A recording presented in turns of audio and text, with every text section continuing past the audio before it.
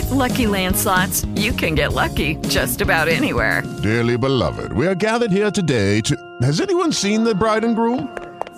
Sorry, we're here. We were getting lucky in the limo and we lost track of time.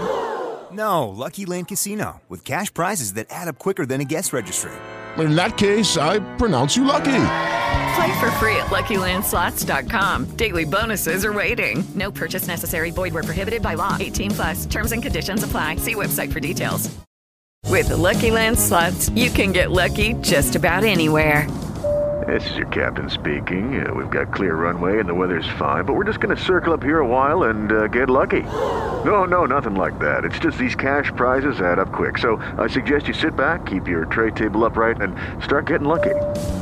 Play for free at LuckyLandSlots.com. Are you feeling lucky? No purchase necessary. Void where prohibited by law. 18+ terms and conditions apply. See website for details.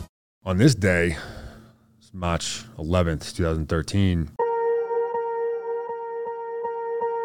I hear the rounds start cracking off from behind me. Turn my head around, and sure enough, one of these dudes was ripping into our group from like 15, 20 feet away. An ideal target of opportunity, the most vulnerable that we would ever be. Dudes are dropping, dudes are scrambling. I know what I'm supposed to do, but I see one of our infantrymen frozen, like deer in headlights. 18-year-old kid, first deployment, and he's just standing there staring at this guy 20 feet in front of him. I take some aggressive steps towards him. We go chest to chest, and I kind of rotate my back towards the gunner, and that was when I was hit for the first time, top of my right leg, and then I feel a couple more impacts to my legs. There's a rifle laying next to me. I take some horribly placed shots at this shooter. I don't even come close, and then eventually one of my teammates, he smokes this dude. So then now the initial threat's been dealt with, and now we're in a gunfight all around our perimeter.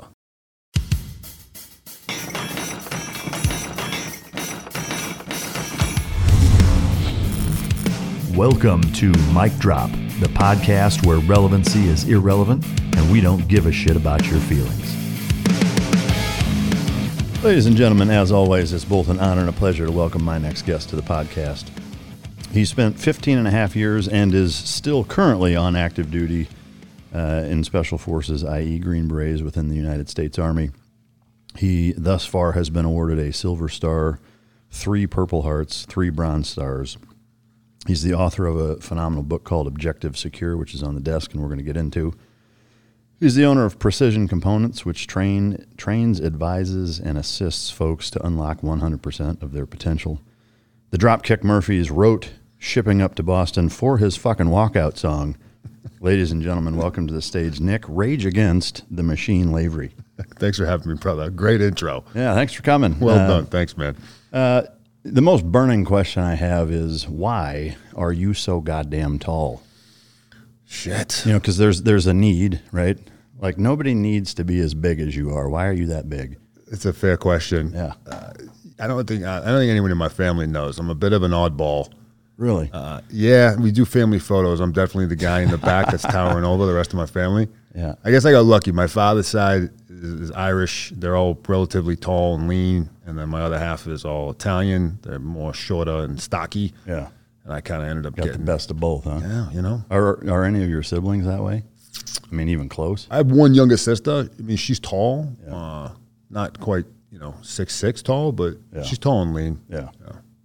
What is the most Boston thing about you? The most Boston thing about me? I guess I'd say probably just the way I talk. Yeah. My vernacular, my accent, which actually this is quite dull compared to If you're home. what it was. And then, when I go back up north and I spend some time with my buddies, especially we have a couple beers, like, forget about it. No one from the South would have a clue as to what I'm saying. So I'm curious about that. Before we started, I mentioned I just went to Boston a few months ago. Love the town, love everything about it. What I found was weird is that there's like pockets of really thick Bostonian accents, and then there's other spots where it doesn't sound any different than anywhere else. Do you know kind of why or what the rhyme or reason is? Is it like the more kind of traditional blue collar areas, or are they typically the thicker accents and the more like urban progressive spots are less, or what is it with that? Yeah, my guess is that we're, a lot of the migrants all kind of populated towards and having that culture historic background, like Southie, which I spent quite a bit of time there. That's like historically Irish. The Irish would come over and they would all just migrate to Southie. The north end of Boston is historically Italian. So you got these different cultures that are coming over, and they're all kind of, conglomerated in the same areas. So while they all have, a Massachusetts accent, perhaps there's just that little bit of a flair to it. Yeah, I got you. So speaking of which, I'm going to conduct a little experiment. All right, so I'm going to show the camera the word. I want you to pronounce that. This is the experiment you were talking about? Idea. All right. This is the other word. Car. All right. So here's what I don't get. All right, you clearly know how to pronounce an A and an R. Right. Just flip-flopped. Yep. Right? So why is A sound like an R when you're from where you're from, but an R sounds like an A? Help me with that. It really is just dependent on where the letter is in the word. Right? Like I can say the word red. Yeah. And it sounds probably very similar to the way you say it. But if it's at the end of the word, particularly if it's preceded by a vowel, forget about it. And, in my opinion, we say it normal. It's just a much more casual way. If I say car, I literally have to reform what my mouth is doing, and it almost hurts my throat. It just flows out naturally. So, is it a shortcut? Is it kind of a laziness talking that way? That's probably a fair way to say it. All right. Because there was I think it was a Louis C.K. bit where he talks about he thought until he was way older than he should have been, thought vagina was actually vaginer because of learning it in sex ed. The whole bit's fucking hilarious. But at any rate, I'm going to take a quick break. I do want to let you guys know the way that you can support the show is to support our sponsors. I know some people don't like to hear ads, but that's how I do what I do for a living. So. Any support you can show for our gracious sponsors is much appreciated, and again, it does support the show, so thank you. What are the two key components for canine success? That's effective training and proper nutrition. Fueled by Team Dog brings those two components to your family and best friend. The perfect nutritional balance that results in a higher mental acuity, energy, overall vitality, and even an improved appearance. Every product you will find in my company's store was born from the battlefield and not from the boardroom. Let my life's work help you become your dog's hero. I'm sure Bostonian will come back up. I'm fascinated by the culture there. But what's the last book that you read and actually finished? The last book I read and actually finished, I just finished $1 Million Consultant by, what's his name? I can't think of it. Alex Weiss. Would you say most of the stuff you read Alan Weiss, excuse me. Oh, okay. Yeah. Is most of the stuff you read entrepreneurial, business-based, or do you mix it up? Most of what I read is psychology, like personal development, and like training, fitness, nutrition type stuff. Yeah. And then occasionally I'll sprinkle in Harry Potter, maybe some fiction, just to kind of change it up. What's the best, or I guess what's the most recent like pure enjoyment fiction book you read? I read most recently was Fight Club. Really? Actually, yeah. Like the movie Fight Club? The movie, yeah, by Charles Palahniuk. And if you're not familiar with him as an author, he comes up with some wild concepts. Yeah. Oh, shit. Yeah, my wife turned me on to him. Oh, that's cool. What is your morning routine on a normal day when you're just at home and there's not a bunch of crazy shit going on? Yeah, normal for us can certainly vary with our work schedules and stuff. Sometimes we're working late. Sometimes it's early morning. I'd say like a normal day, I start pretty early. I'm a morning guy, so I'm usually up around anywhere from like 4 to 4:30, and then I get into my morning calisthenics and physical routine, a little cardio, maybe some yoga, get the blood flowing, and I'll usually dedicate anywhere from 5 to 10 minutes for some journaling. Just kind of get some thoughts out. Helps me formulate like where I'm going in that day, what happened yesterday. And then start getting my meals prepped to actually hit the road, and then, go into the shower routine, and then from there off to the gym to do my resistance training. Yeah. No nuts in your throat, cold plunge? No cold plunge yet, although maybe 6 weeks ago or so, I started incorporating a cold shower. Yeah. Yeah, so... To me, like, it almost seems semantics to go the full, like, I need to be submerged in 48 degrees. Like, as cold as the water goes, still fucking sucks. Yeah. You know, like first thing in the morning, it still takes your breath away and still will make you cold for the next fucking hour afterwards. I would think that unless you're like a professional athlete, which I mean, kind of you really are, but I mean, for most normal people that aren't going and slaying fucking dragons every day or, you know, trying to compete in the Olympics, I would think that a shower would be sufficient. I don't know.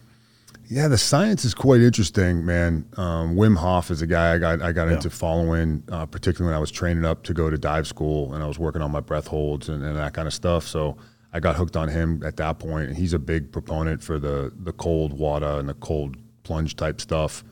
So I incorporated it because it didn't chew up any really additional bandwidth in my day. Like my last 2 up to 3 minutes in the shower was just ice cold. Yeah. But I will say, I mean, I don't know causation or correlation, but about a month after I started doing that, so just a few weeks ago, my whole house went down with strep throat. Really? Which is super contagious. So my wife and both my kids got it. You didn't get it. And I didn't get it. Yeah. So, the whole cold therapy, it claims it has effect on your immune system and what that can do for inflammation and whatnot. So, hey, maybe that was... Now you're throwing them in the shower involuntarily. Right. Yeah, that's good stuff. All right, so you're from Boston. What part did you grow up in? So I moved every 12 months as a kid, really, all the way up until I was in college. I was in a new location every year. So a lot of that was in the city, but then it was also North Shore, South Shore. So I'm like more of a nomad.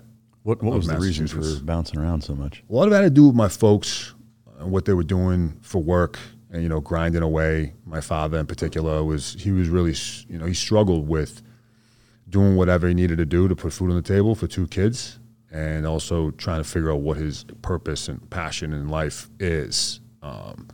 So he was chasing that. My mother was also kind of doing the same thing. We struggled financially, so there was a lot of difficult, like abrupt moves for those types of reasons. And at the time, it was certainly really hard being the new kid in school every year. Like being bullied and picked on and beat up. Like back then, it really wasn't looked at as that big of a deal. Like today, like bullying is like a huge thing. So it was tough, man. But I can look back retrospectively and just be so grateful for that, because that was where I began to be conditioned in terms of resilience and toughness and like dealing with those adversities from a young age. Were you late bloomer size? Like, were you a big kid in high school? No, tiny. I was a real late bloomer. I was an enormous baby. I was like 12 pounds, 9 ounces, like set the record at the hospital. And then at some point, I just stopped growing. Yeah. Actually, Ty Law, who was a cornerback for the New England Patriots, he was my idol. He was a small guy, but he's fast, and he could hit like a train. Yeah. So football was a huge part of my life. He was who I looked up to because he was so small. I mean, I wrestled at 123 my freshman year. It really wasn't until between my sophomore and junior year of high school and then junior to senior year, I hit these 2 like massive growth spurts, and I put on like over a foot. Wow. In the course of like a year and a half. Yeah. And I was all like gangly and awkward and, lanky. Yeah. But I had the height now, and I now I had something to kind of grow into. Yeah. Man. Speaking of your parents growing up, was there a particular industry that either were involved in or was it odd job, jumping around a lot kind of stuff? Yeah, so my father bounced around quite a bit, different like warehouse jobs, like FedEx type stuff. And then he eventually got into the nightclub industry, and he stayed there for maybe like 10, 12 years, running a couple of them, and then he owned part of one of them. And that was really where his passion was. It just took a while to get there. And then he took a massive gamble, basically dumped most of our savings into opening up a new spot in Boston. It's actually right down the street from the Boston Garden, and it burnt down. Oh shit! Before he had fire insurance in place, so he lost like everything. Damn. And then it was like back to the grind. Yeah. Was there any particular spot that you lived in when you were bouncing around that stands out as being exceptionally memorable or the most memorable for any reason? One of the years, we actually moved in with my grandparents. They still live in the same house. It's in Weymouth, Mass, which is just south of Boston. I lived there. I think I lived there a couple times, but one year in particular, I think it was 2nd grade that I lived there, and just being around my grandparents, who are just amazing humans, from Sicily, and just being influenced by them along with my parents is something that I still remember today. Yeah. Are they still with us? They are. Yeah. Wow. Yeah. Yeah, that's amazing. Good relationship with your parents still? Very much so. Yeah. My father had me really young. He had me at like 20, so we're really not that far in age. Yeah. So he's been my boy, my best friend for a really long time. That's awesome. At what point could you take a shot at the title on the old man? He would certainly tell you, hey, I don't care how big you get, I can always kick your ass. Yeah. I don't know. I think he would probably still do well. Yeah. I don't know how much damage I could cause on my old man, really, regardless. So he'd probably take it. Yeah. It's interesting how that works, man. I'm kind of the same way with my dad is bigger than I am. And like to this day, every time we see each other, it starts with a handshake, and then it fucking gets like more and more violent, and then we pull in because he was a wrestler from Iowa, and so it always turns into trying to fucking throw each other around in the kitchen or driveway or wherever. It's pretty classic shit. But it's like the scene in Predator with Arnold. Yeah, where they do the you son of a What's bitch. The matter, Dylan? Yeah, see who will break first. Yeah, I mean it 100% does. Sans guns that size though. Neither of us are quite that jacked. But all right, so you wrestled a little bit. Were there any other sports that you played growing up? Yeah, football was really my go-to. I started that when I was, I think, 6. But then I played lacrosse, basketball, I wrestled, I ran track. That was all through high school. Lacrosse isn't something you typically synonymize with New England so much. Is it big there? It actually is pretty big up north. It's big because it's big in the Ivy League schools. Yeah. I had never heard of it growing up as a kid, literally. I mean, it wasn't until I got to high school, I was playing freshman ball, and the lacrosse coach came out towards the end of the season and was like, who's interested in playing lacrosse? And I'm like, I don't know what that is. And he's like, here's the deal. I'm going to give you a 6-foot titanium rod, and you're going to run around a field and you're going to beat the hell out of somebody with it. And I'm like, well, I definitely want to do that. So, I mean, that's really all it took to close on me, man. That's fucking great. Was there a particular sport, I mean, I guess it sounds like football, but that you excelled the most at? Yeah, it was football. Yeah. What did you play? In high school, I was a strong safety. Yeah. But then, again, because of my height that drastically changed, I started getting recruited around my junior year and then definitely in my senior year to play ball at college. And all the college scouts were all like, well, what do we do with this dude? Because you grew like a foot since the last time I saw you. Yeah. So when I went to UMass Lowell, which is a D2 program, they switched me to outside linebacker. Oh, okay. So from when you graduated, was going to college and playing football, was that your primary focus, or was that a backup to something? Or yeah, that was the only reason why I went to college. Yeah. Man, I mean, I looked at the Marine Corps actually my sophomore year of high school. I was a horrible academic. I hated school. I was a poor student. Athletics was the only thing that I really had that I had any interest in life. But again, I mean, I yearned for respect and strength. Growing up, getting beat up as a kid, like I struggled socially, and the Marine Corps became this like potential outlet for me. So I had kind of a game plan. The only thing that stopped that from happening was me getting recruited to play football. So it was the only reason why I went to college. Did you go all 4 years? I ended up going for more like 6.5 years. So you're a doctor. Yeah. In some places they call us doctors. In other places it's just me. You're a retread. That's right. What did you go academically for? Like, what did you start out doing? I started out as a business management, I think, major, and I kind of just threw a dot in the wall, and I was like, whatever, like it doesn't matter to me. And my freshman year, we had to take like pre-calculus or calculus 1 or whatever, and I was like in the class for 10 minutes, and I'm like, yeah, this ain't happening. I don't know what's going on. So I walked into my advisor's office. I'm like, get me out of calculus. And he's like, cool, these are your options that don't require calculus. Yeah. And he was also the head of the criminology department in the school. So I was like, okay, I'll do that. Yeah. So criminal justice? Yep. Yeah. So throughout that process, were you playing football the entire time? Yeah. I played 4 years. Wow. Any aspirations or even possibility to go beyond college ball, whether, combine or, trying to walk on or anything like that? Aspirations for sure. But for one, because I was such a late bloomer in life, physically, that I was treading upstream. I also didn't have the work ethic at that time necessary to take things to the next level. But really, regardless, my sophomore year of college was 9/11, and at that point, I struggled to stay in school because I knew where things were going, and I was really pissed off. Yeah. So even though I stayed in school, I continued to play football, enlisting, assuming that this conflict or conflicts were still going on. Yeah. That became my next goal. Yeah. So, I mean, is it safe to say then that the light switch moment for military service was 9/11? 100%. Yeah. I mean, that would be tricky. I mean, if that happened your sophomore year, you stuck it out another 4.5 years. Yeah. Graduated. Mm-hmm. Did you enlist immediately after? I was in the recruiter station probably within a couple of weeks of graduation. Was the officer route considered, or now that you had a degree, so was the OCS thing just you didn't want to fucking deal with it, or? Yeah, I really didn't know much about the military. I don't come from a super robust military family, so I just walked in the recruiter station and it was like, I know I want to be in special operations.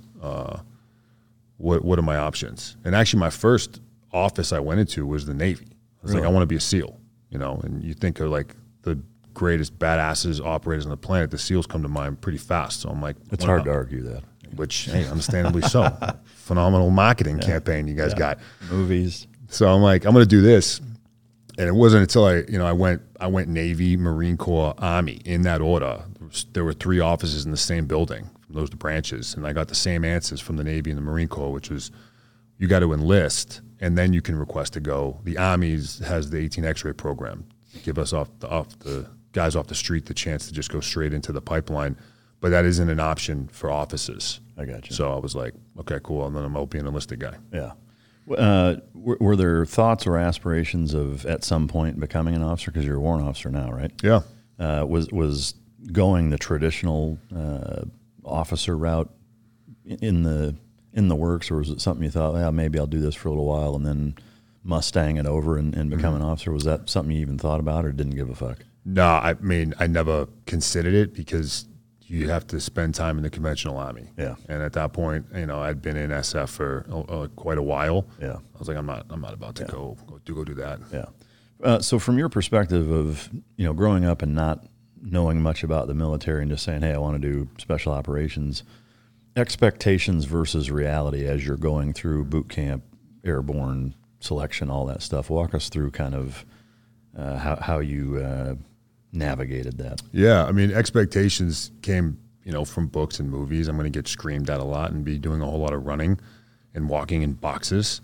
All that proved to be true, but physically and even mentally, it really wasn't all that difficult going through basic training.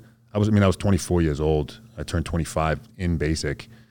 So I was a grown-ass man, a lot of life experience. I'm surrounded by like 17, 18-year-old kids, a lot of which are like losing their minds because it's the first time they'd ever left home. Yeah. So I became like the platoon leader from the drills, like on day one. Yeah. So the greatest challenges for me in those earlier phases of indoctrination and training was just kind of playing the game and being surrounded by kids that I was like, I need to get to like the real game here. Like, let's get to brag and like really go to work.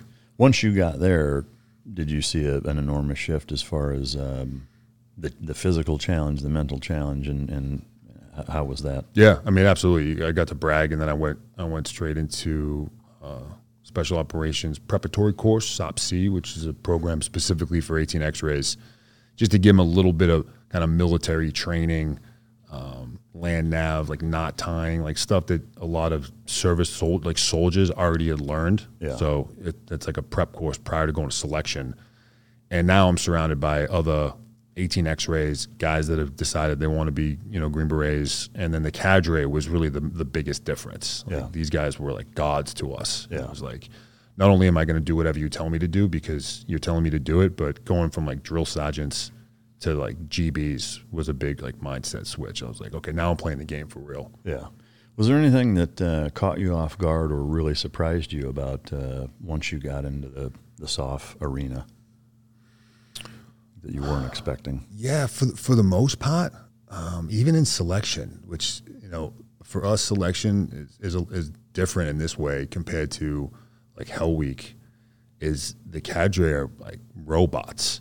there's one portion where they're like screaming at you, and that's put there on purpose. But the rest of the time, it's just like, this is your direction, this is your task, execute. And they're just like cyborgs. Yeah. I was anticipating a lot more like screaming and yelling and like, you know, cocksucker and like get the fuck up, like you little bitch, like that type of stuff. But there's really none of that. Yeah. It almost like freaks you out. Yeah. It's like, what is happening right now? You're like emotionless. Yeah. You're like, what's wrong with you? Yeah. Yeah. Fucking Terminator 2 up in there. There's a weird mix of both in SEAL training. There's a time and a place to really dig into people and get in their ass. But I would say most of it is that same way. It's very calculated and agreed. Like, having been a student and an instructor, I think, for that matter, even being a father, way more information is retained when you're talking the way we're talking right now than, like, as soon as you start screaming, it's just fucking blank stares and in one ear out the other, you know. So there are facets of training that I think are intensified by screaming and swearing and degrading and things like that. But I think, you know, it's one thing that I will say I think SEAL training really gets right as far as a kind of a healthy mix of being that way when it makes sense and not being that way when it makes sense. Yeah. Where did you go? I guess first, did you have any hiccups, any roles or failures, or did you make it straight through and go right into an ODA unit, or what was your path like as far as that goes? Yeah, I mean, I went straight through. At the time, the way that the Q course was set up, there was a lot of dead space, a lot of white space in between phases of training, which just prolonged the entire process. And actually, it was a lot of times during those breaks when you were waiting to go back down to Camp McCall to go into your next phase. That's where at those points where a lot of guys are getting dropped from the course because they're going into Fayetteville or getting in fights or like DUIs or whatever. Although I went straight through, it still took, you know, the Q course alone for me, it was like 18, 19 months. Wow. Like that, yeah. Was it all it was cracked up to be from your perspective? Like when you finished, you're like, I felt like I got full benefit. When I graduated, I felt like I was, you know, the Green Beret that I had put on my head. I was like, I know a lot of new things. I got a lot of new skills. And I'm like ready to go employ them on a detachment. And then very quickly you realize once you get to the team that the Q course is designed to give you like a basic foundation of like what it is we do here. And I showed up, and within like 10 minutes, I'm like, oh shit, I don't really know anything. I got a lot to like actually figure out now. Yeah.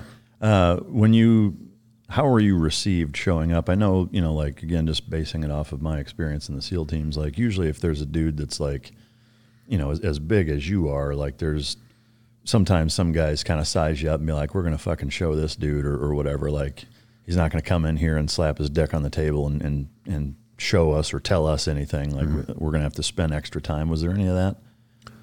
There actually was not any of that, but it's a funny story because I ended up going to, we'll just say, a specialized ODA as my first team, one that is almost always comprised of much more senior guys that do like the more standardized ODA stuff, and then they'll go over and do this for a little bit.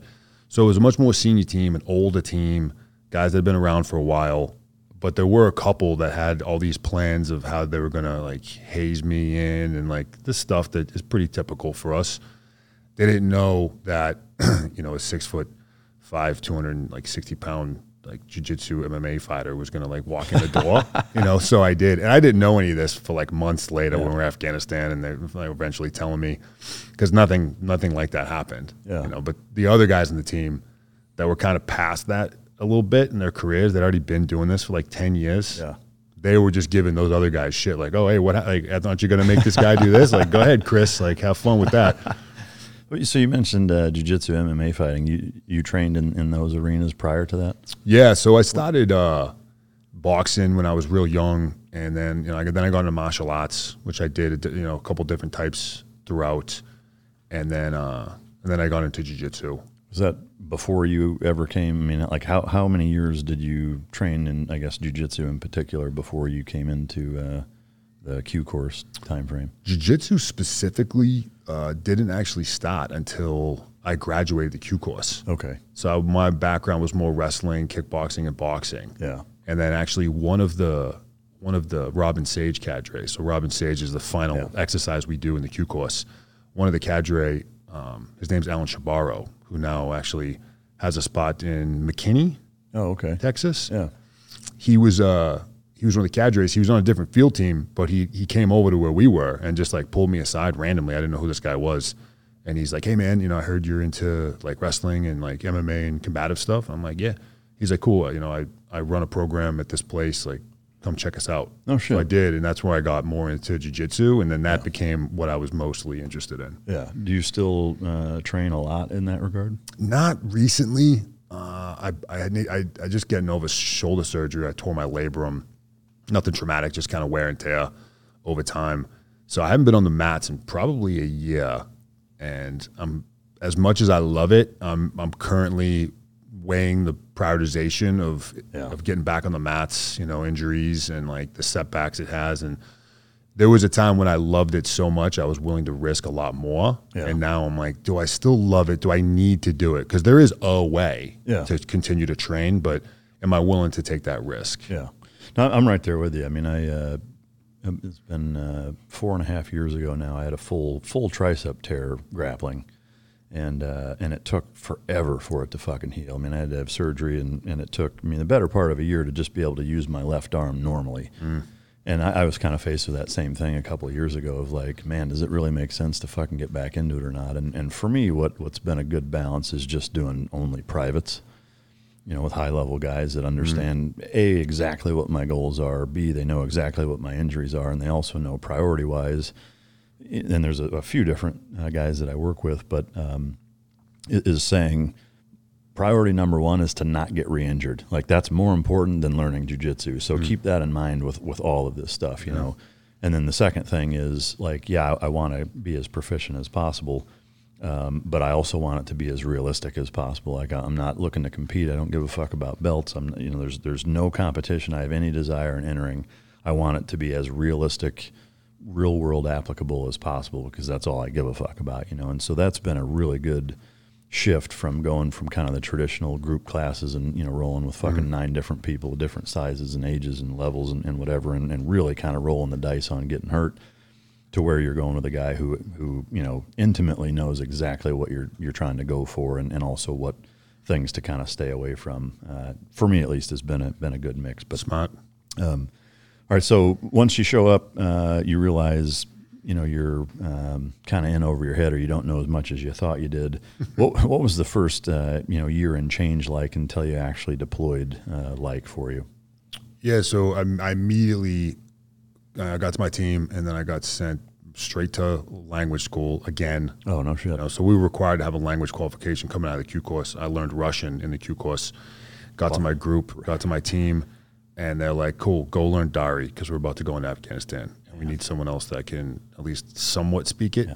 I would love to hear Russian with a Boston accent. Здравствуйте. Как поживаете? You still speak it well enough? No. I think I may have just said all I can say. Yeah, that's about it. It's fucking great. I love it.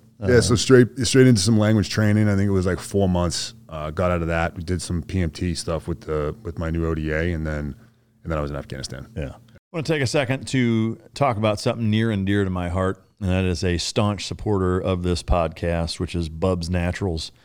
The hat sitting in front of me here on our coffee table here in the studio belonged to Glenn Doherty.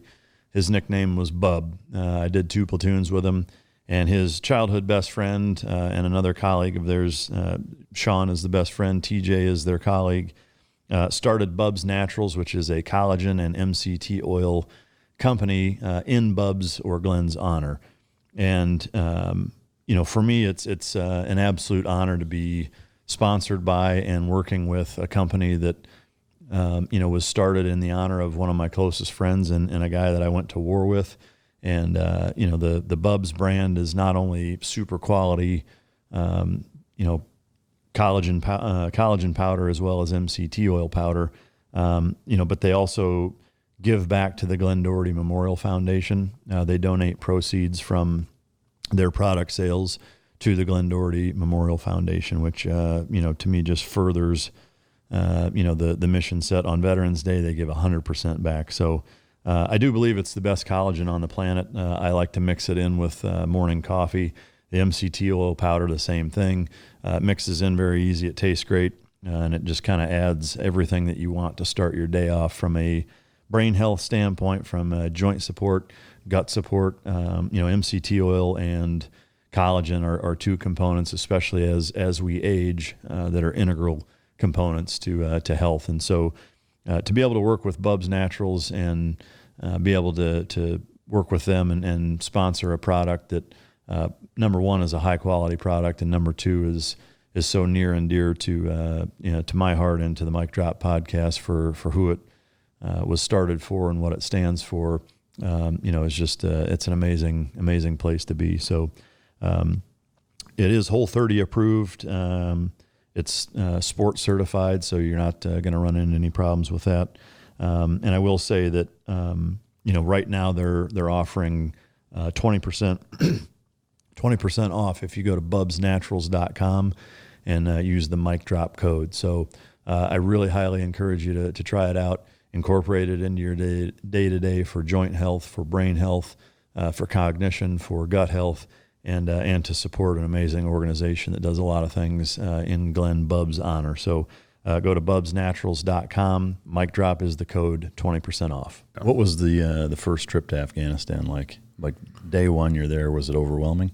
I don't know if it was overwhelming, but it was definitely a shock, and I didn't have much expectation as to what that would look like. What year was it? 2011. We went in January of 2011. It was a 9-month pump, and we get there. We flew into Kandahar Airfield, and our Advon team, a few of the guys were already on the ground, so we'd link up with them. We're on Camp Brown, which is the soft camp, one of them.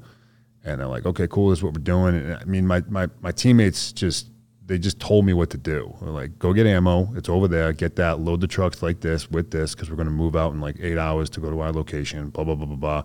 So I was just like following their instructions. But it was awesome to be in Afghanistan, even though I was on a fob. Yeah. Like, this is cool. And there's like buildings that are made of connexes and shit like that, And I was like, oh, this is just kind of the way it is. Mm-hmm. And then you get to our site, which, we were working split teams. So they were both pretty wildly different. So that trip, I was exposed to a lot of what ODAs do, man. Like, I came in, wanted to do like the gun trucks and the half infills and the kicking down doors, like DA, which is why most of us want to come do this. Mm-hmm. And while we did some of that stuff, we were also and mostly doing more lower vis type stuff. How for what you can kind of describe, what all did that entail in terms of like indige, fucking really blending in type stuff?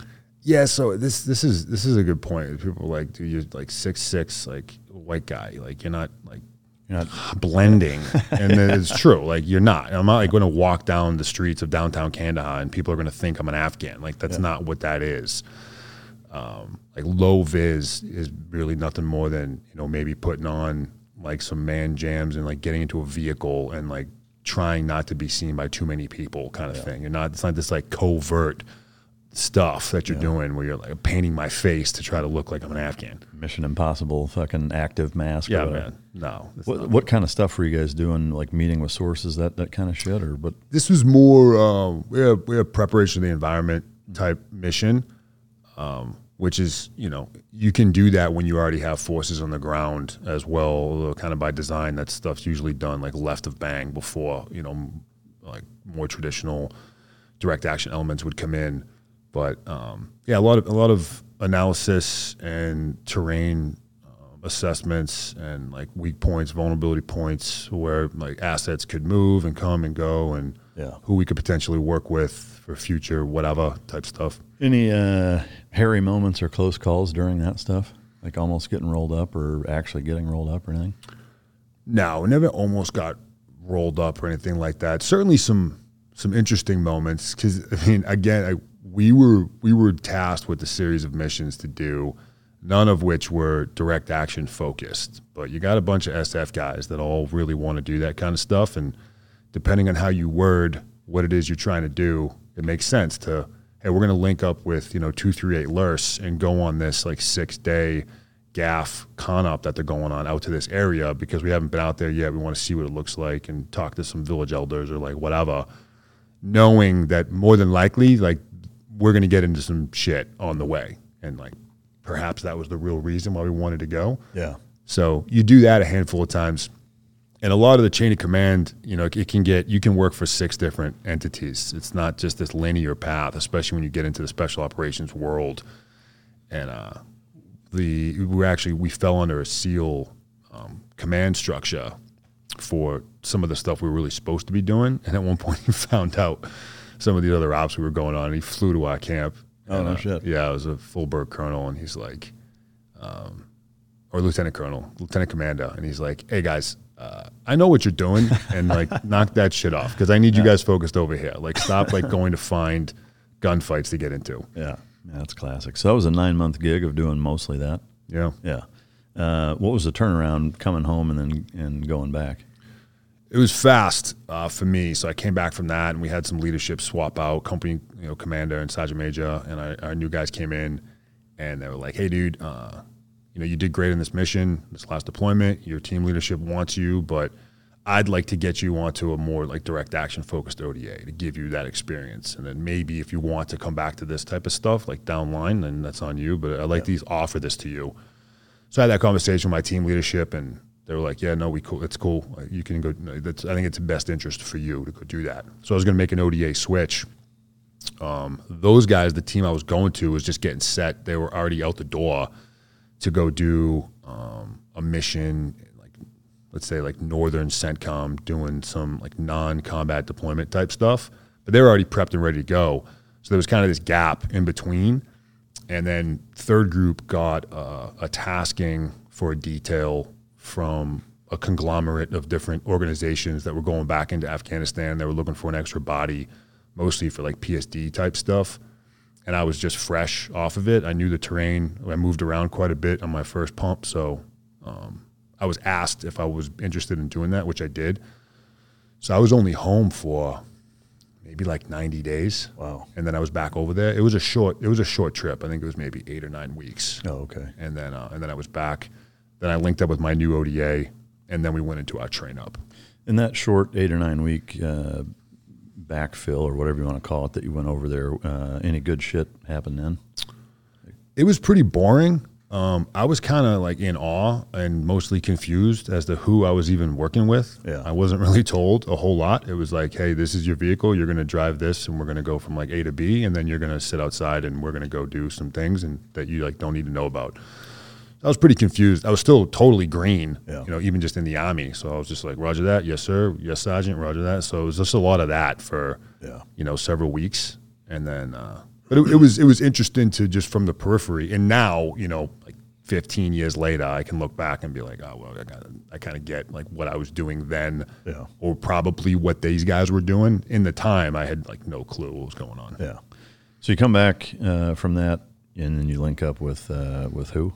My next ODA, my new ODA, which is a DA-focused team. I went straight into like individual training to learn more advanced individual skills. And that was more of a traditional train-up. You do that, and then you do collective training, and then you go into your PMT, and then back in Afghanistan. What was your MOS throughout the whole shindig? 18 Bravo. Okay. We're the weapons guys. Yeah. Is that something that you wanted to do from the start, or was it kind of hey, here's your options, and you're like, oh, that looks fucking cool? Yeah, I requested that following selection, which is still the case today. You put in a request for your MOS and for your language, and they give that to, it's like the top like 10% performers get what they ask for, and then the rest goes like however it needs to happen. I requested to be a Bravo. I didn't know much of it. I don't come from a weapons background. Like at the time, if you live in Boston and you had a gun, you were either a cop or a criminal. Like that was it. So I didn't grow up around weapons. I didn't grow up hunting, like nothing. But the Bravo section has the reputation for being like the ass kickers on the team. And I was like, cool, I want to do that. Yeah. So once you link up with them, you do all the train up. Now you're back in country with them. Is this now a different story and kind of what you signed up for? Oh, yeah. This was very much what I had kind of envisioned life on an ODA being. It was my third time back in on this team. We were doing VSO which stands for Village Stability Operations, a concept that, looks really good on paper. It briefs well. It actually makes a lot of sense. But on the ground, it's really difficult. Yeah. You're literally constrained with the infrastructure that you can build up. The idea is that we're going to transition out of this, and we don't want to create something that's unsustainable for our partners and or something that could very easily be turned over to our adversaries, and now we've just given them, all this stuff. Yeah. So what was the operational tempo like from day one of setting foot on the ground? Was it super busy and you were just getting right into it and mixing it up? Or Yeah, it was incredibly busy. I mean, we knew we were getting dropped off into a hornet's nest, and after being on the ground for maybe like 3 days at pretty much like 100% security, like patrol-based style ops, because we didn't have much there. It was like a mountaintop, and there was like some busted down HESCO and some chain link fence. There was like nothing there. After doing that, we did our first con op to literally, we were going to drive down the road, maybe like 800 meters to a Afghan local police checkpoint. And you could literally see it from like the roof of one of the structures we had. Like, cool, we're just going to drive down there and just see what these guys are doing. Part of our mission was to validate the ALP program, the Afghan local police program within our area, and then see what we can do to enable that to beef it up. So like, cool, roger that. I was in the four truck convoy, and literally before the third vehicle left our motor pool to drive, 7 feet to get under the road, we were in an ambush. Wow. So like, they were like literally all over us, just waiting for us to move to do stuff. And that was just confirmation that, this is going to be exactly the kind of trip we thought it was going to be. Yeah. What were you guys overwhelmed in that initial ambush, or did you handle it fairly well? No, that was relatively simple. It was really just like a handful of dudes, getting creative, trying to get their jihad on with a couple AKs. It wasn't anything extravagant, but as we progressed, then, we found ourselves in much more difficult situations. Yeah. Can you say the region you were in? Wardak. Yeah, I mean, that's pretty synonymous with being a rough no-go zone. Pretty much everybody that's been there has kind of a similar synopsis on it. As you guys progressed through, got more and more comfortable, and I'm assuming a little more ballsy as it relates to pushing out further and kind of pushing the envelope more, was there ever a shift where things seemed like, holy shit, what are we doing? Or was it calculated enough to the point where it was obviously strategic to you guys as team members as to what you were doing and how you were doing it? Yeah, I mean, there were several occasions where we bit off more than we could chew, and it became obvious. The first time I was wounded, I took some grenade shrapnel to the back of my shoulder, and we get ambushed from this village that we had never been in before, which ended up being one of their major strong points for the Taliban. And just a handful of us, we dismounted and began fire maneuvering toward this compound within this village. And although we had support by fire positions, our trucks were set up. I mean, we had some stuff in place, but we were like way over our head. Like we're doing like urban mount stuff with like 4 or 5 of us doing this. And like we're getting in like close combat scenarios. And me being wounded was like a light bulb went off, particularly for like my team sergeant and team leadership. They were like, okay, well, like we need to reassess what we're doing here and be a little bit more. These aren't just all, a bunch of dirt farmers that are just trying to throw some pop shots off and then run. Like these guys are fighters. Yeah. And like, let's be a little bit more calculating. In terms of like SSE, follow up after some of the missions, were there any big surprises that you guys encountered, whether it's foreign fighters, whether, the way they were dressed, the money they had, was there anything that stood out as like, holy shit, like these guys are connected to X? On that trip, not really.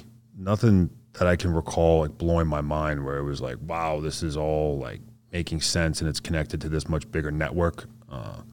So they were, while they were fighters, it was still, they were more indigenous local fighters, not Chechens or Algerians or, can you walk us through I guess first question is that the only time you were wounded on that trip?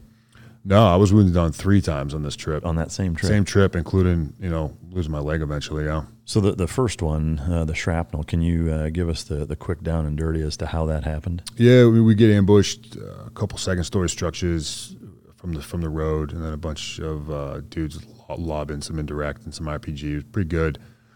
Handful of us begin maneuvering towards this. We clear all the way through to one of the structures. It was either PCAM or Dishka. It was really tough to tell because there was a lot going on around us, but there was also some kind of HME-like explosives that were being dropped off rooftops as we were moving, and we were getting ready to breach the courtyard to one of these compounds. And it could very well have been a blessing that this happened because, again, we were way undermanned for what we were doing, and who knows what was on the other side of that door. We were getting ready to breach, and something blows up behind me. I just feel the impact. It's like someone hit me with a bat, and I look back, and there's like a lemon-sized hole in the back of my shoulder. God damn. I was like, didn't really hurt, like adrenaline's pumping. It was more just like the shock of like, well, that totally just happened. All right. And then one of my teammates came over to me, and we kind of just strong pointed. He threw some gauze, threw a combat or a pressure dressing on it.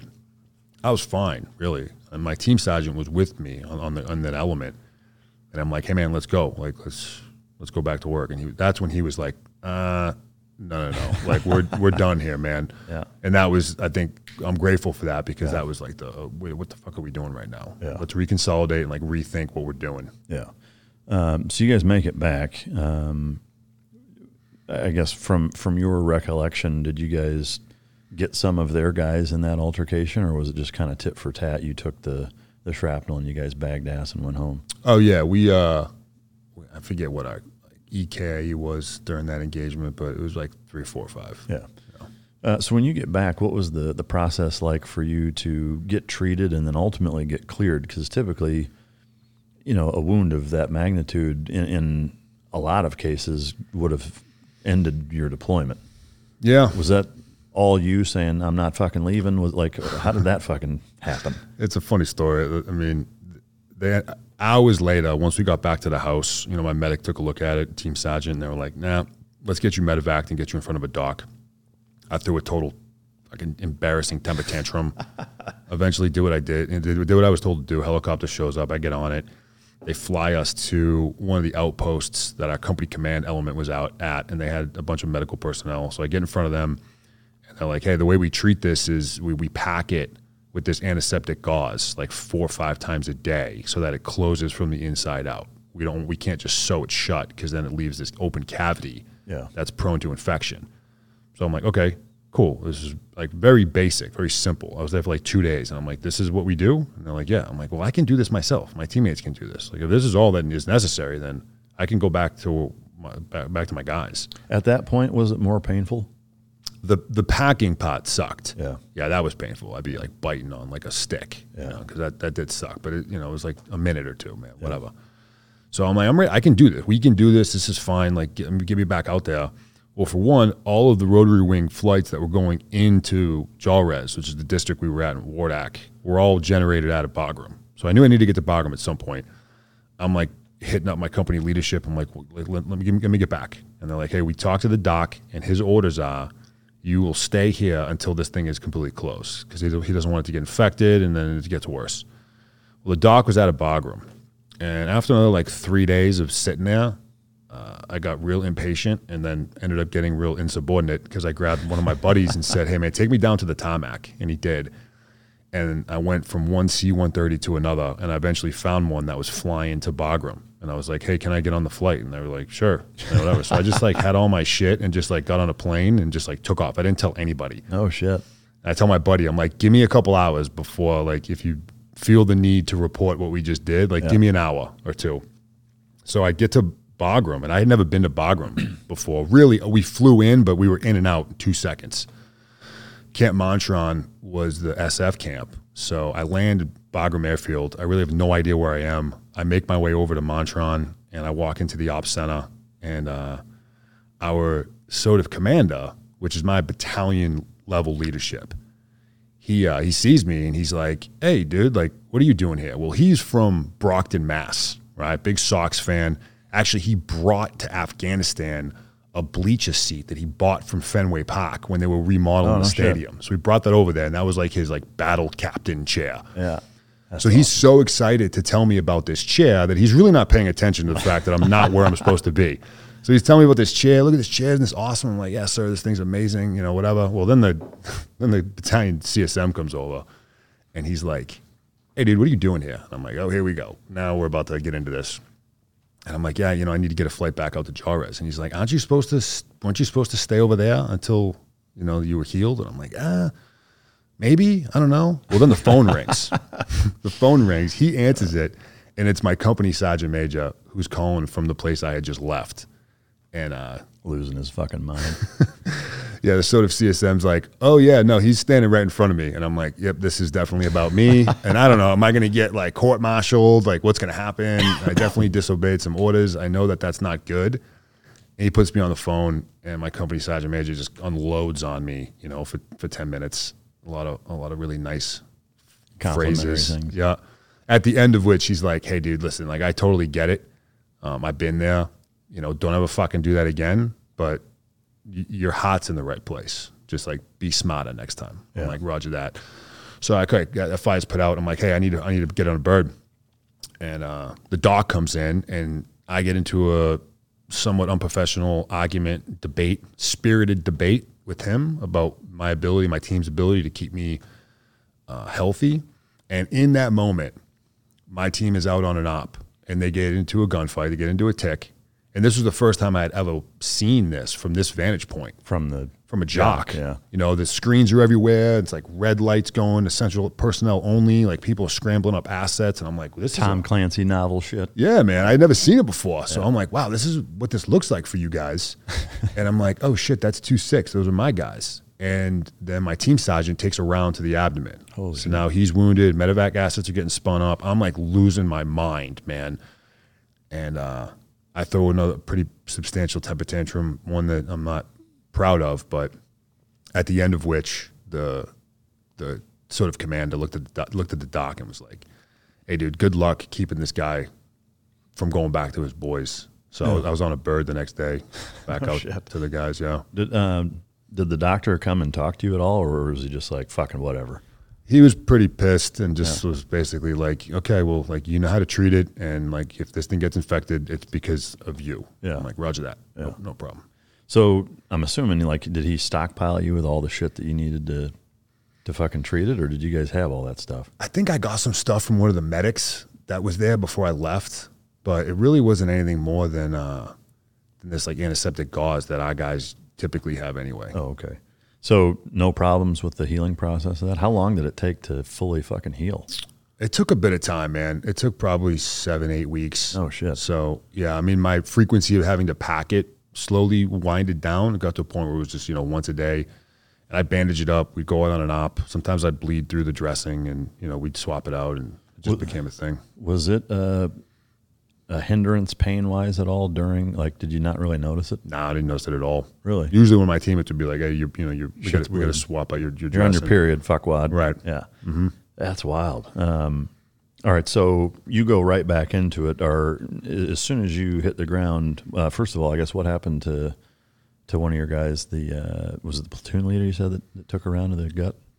So my team sergeant, so he ends up getting medevaced out, which is the only reason why I stayed at Bagram, because I wanted to be there for when he got there, which took like an extra, it was like 12 hours for him to make his way to Bagram to then get medevaced out. So he went to one spot, got treated, then got to Bagram. I met him up there, and then he was loaded up. He flew to Germany, and he got treated over there, and then he came back in. Really? Yeah, he came back in, same deployment. Man. Mm-hmm. You guys are fucking getting it. All right, so you go back, you get right back into it. Are you doing, op tempo wise, like every day going out? Not every day. I'd say our average was probably 4 a week. Yeah, something like that. And hot and heavy, pretty much every time.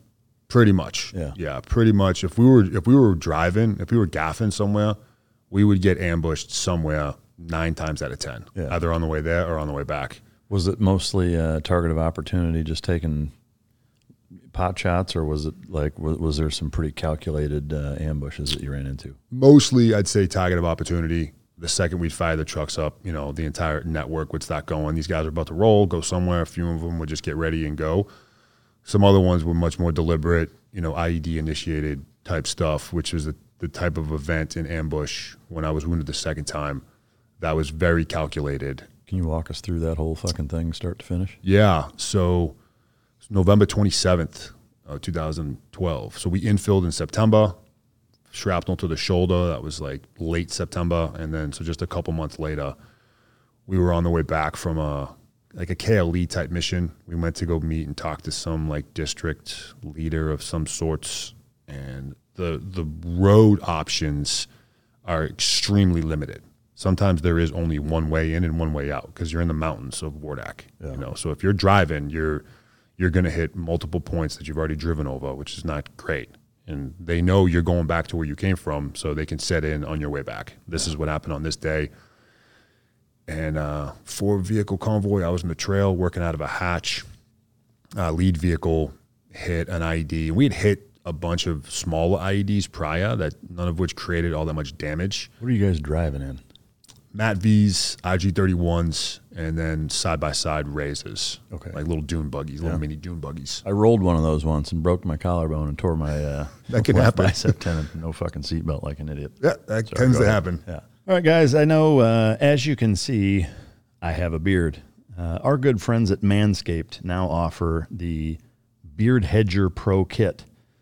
And I'm going to level with you. You can do the face beard or you can do the groin beard. You can still use this in all the places you've been using it before. However, this is designed for the beard, and since I have one, they sent me this kit, and it's phenomenal. The guard system is great. It does not snag the way a lot of other beard trimmers do and have. It's got a titanium blade that is very sharp, yet still gentle enough to not screw your face up and give you the nicks and cuts that again, a lot of other products do. This cordless trimmer, it has this one guard does 20 different lengths. So if you want to, give yourself a face mullet and, business in the front and party down below, if you will, you certainly can do that. There's a lot of adjustability with it. I will say this titanium blade is kind of the varsity squad of this unit, if you will. It's really, really high quality, and you can tell when you're using it, both in its action and just looking at it, feeling it. It's a very, very high quality piece of gear, and it keeps my beard looking the way that it does. What's awesome is they also have beard shampoo, because God knows you can get some stuff in the beard. You've got beard oil to give it that lay-down shine that all the ladies love. You've got beard conditioner, which, again, if you're in the shower and you want to fluff it up a little bit, that's your Huckleberry. And you got the beard balm, which, again, if you don't like quite the oil but want more of a balm, you've got that. There's a beard brush, kind of similar to almost like a curry comb, and then also your wooden beard comb, which I use the hell out of this thing. So this complete kit is awesome. It's new from them. They've historically been kind of the nether regions manscaping products, which, again, I still use and are still phenomenal, and you can take the guard off and still use it for this. But you can get 20% off and free shipping with the code MicDrop, all one word, at manscaped.com. That's 20% off with free shipping at manscaped.com. That's MicDrop. If you have a beard, order this. If you want to shave your pubes, order it also, and you can still use those products on your face or wherever you feel like using them. But Manscaped has been great. I use their product. I have for a number of years. They are my go-to trimming piece of gear. So go check them out. That's manscaped.com. Mic drop, all one word, for 20% off and free shipping. Do it. So a lead vehicle hits what was estimated 350 or so plus pound IED. Literally picks this truck up and launches it off the side of the road. And it happened directly in my line of sight because I'm working out of this hatch in truck 4. And instantaneously, I'm like, everyone in that truck's dead. Period, all stop. There's no way anyone's surviving that type of explosion. And I actually could see my buddy, fellow 18 Bravo, his name's Nate, who was working out of the turret of that truck, like launching through the air like a fucking lawn dot.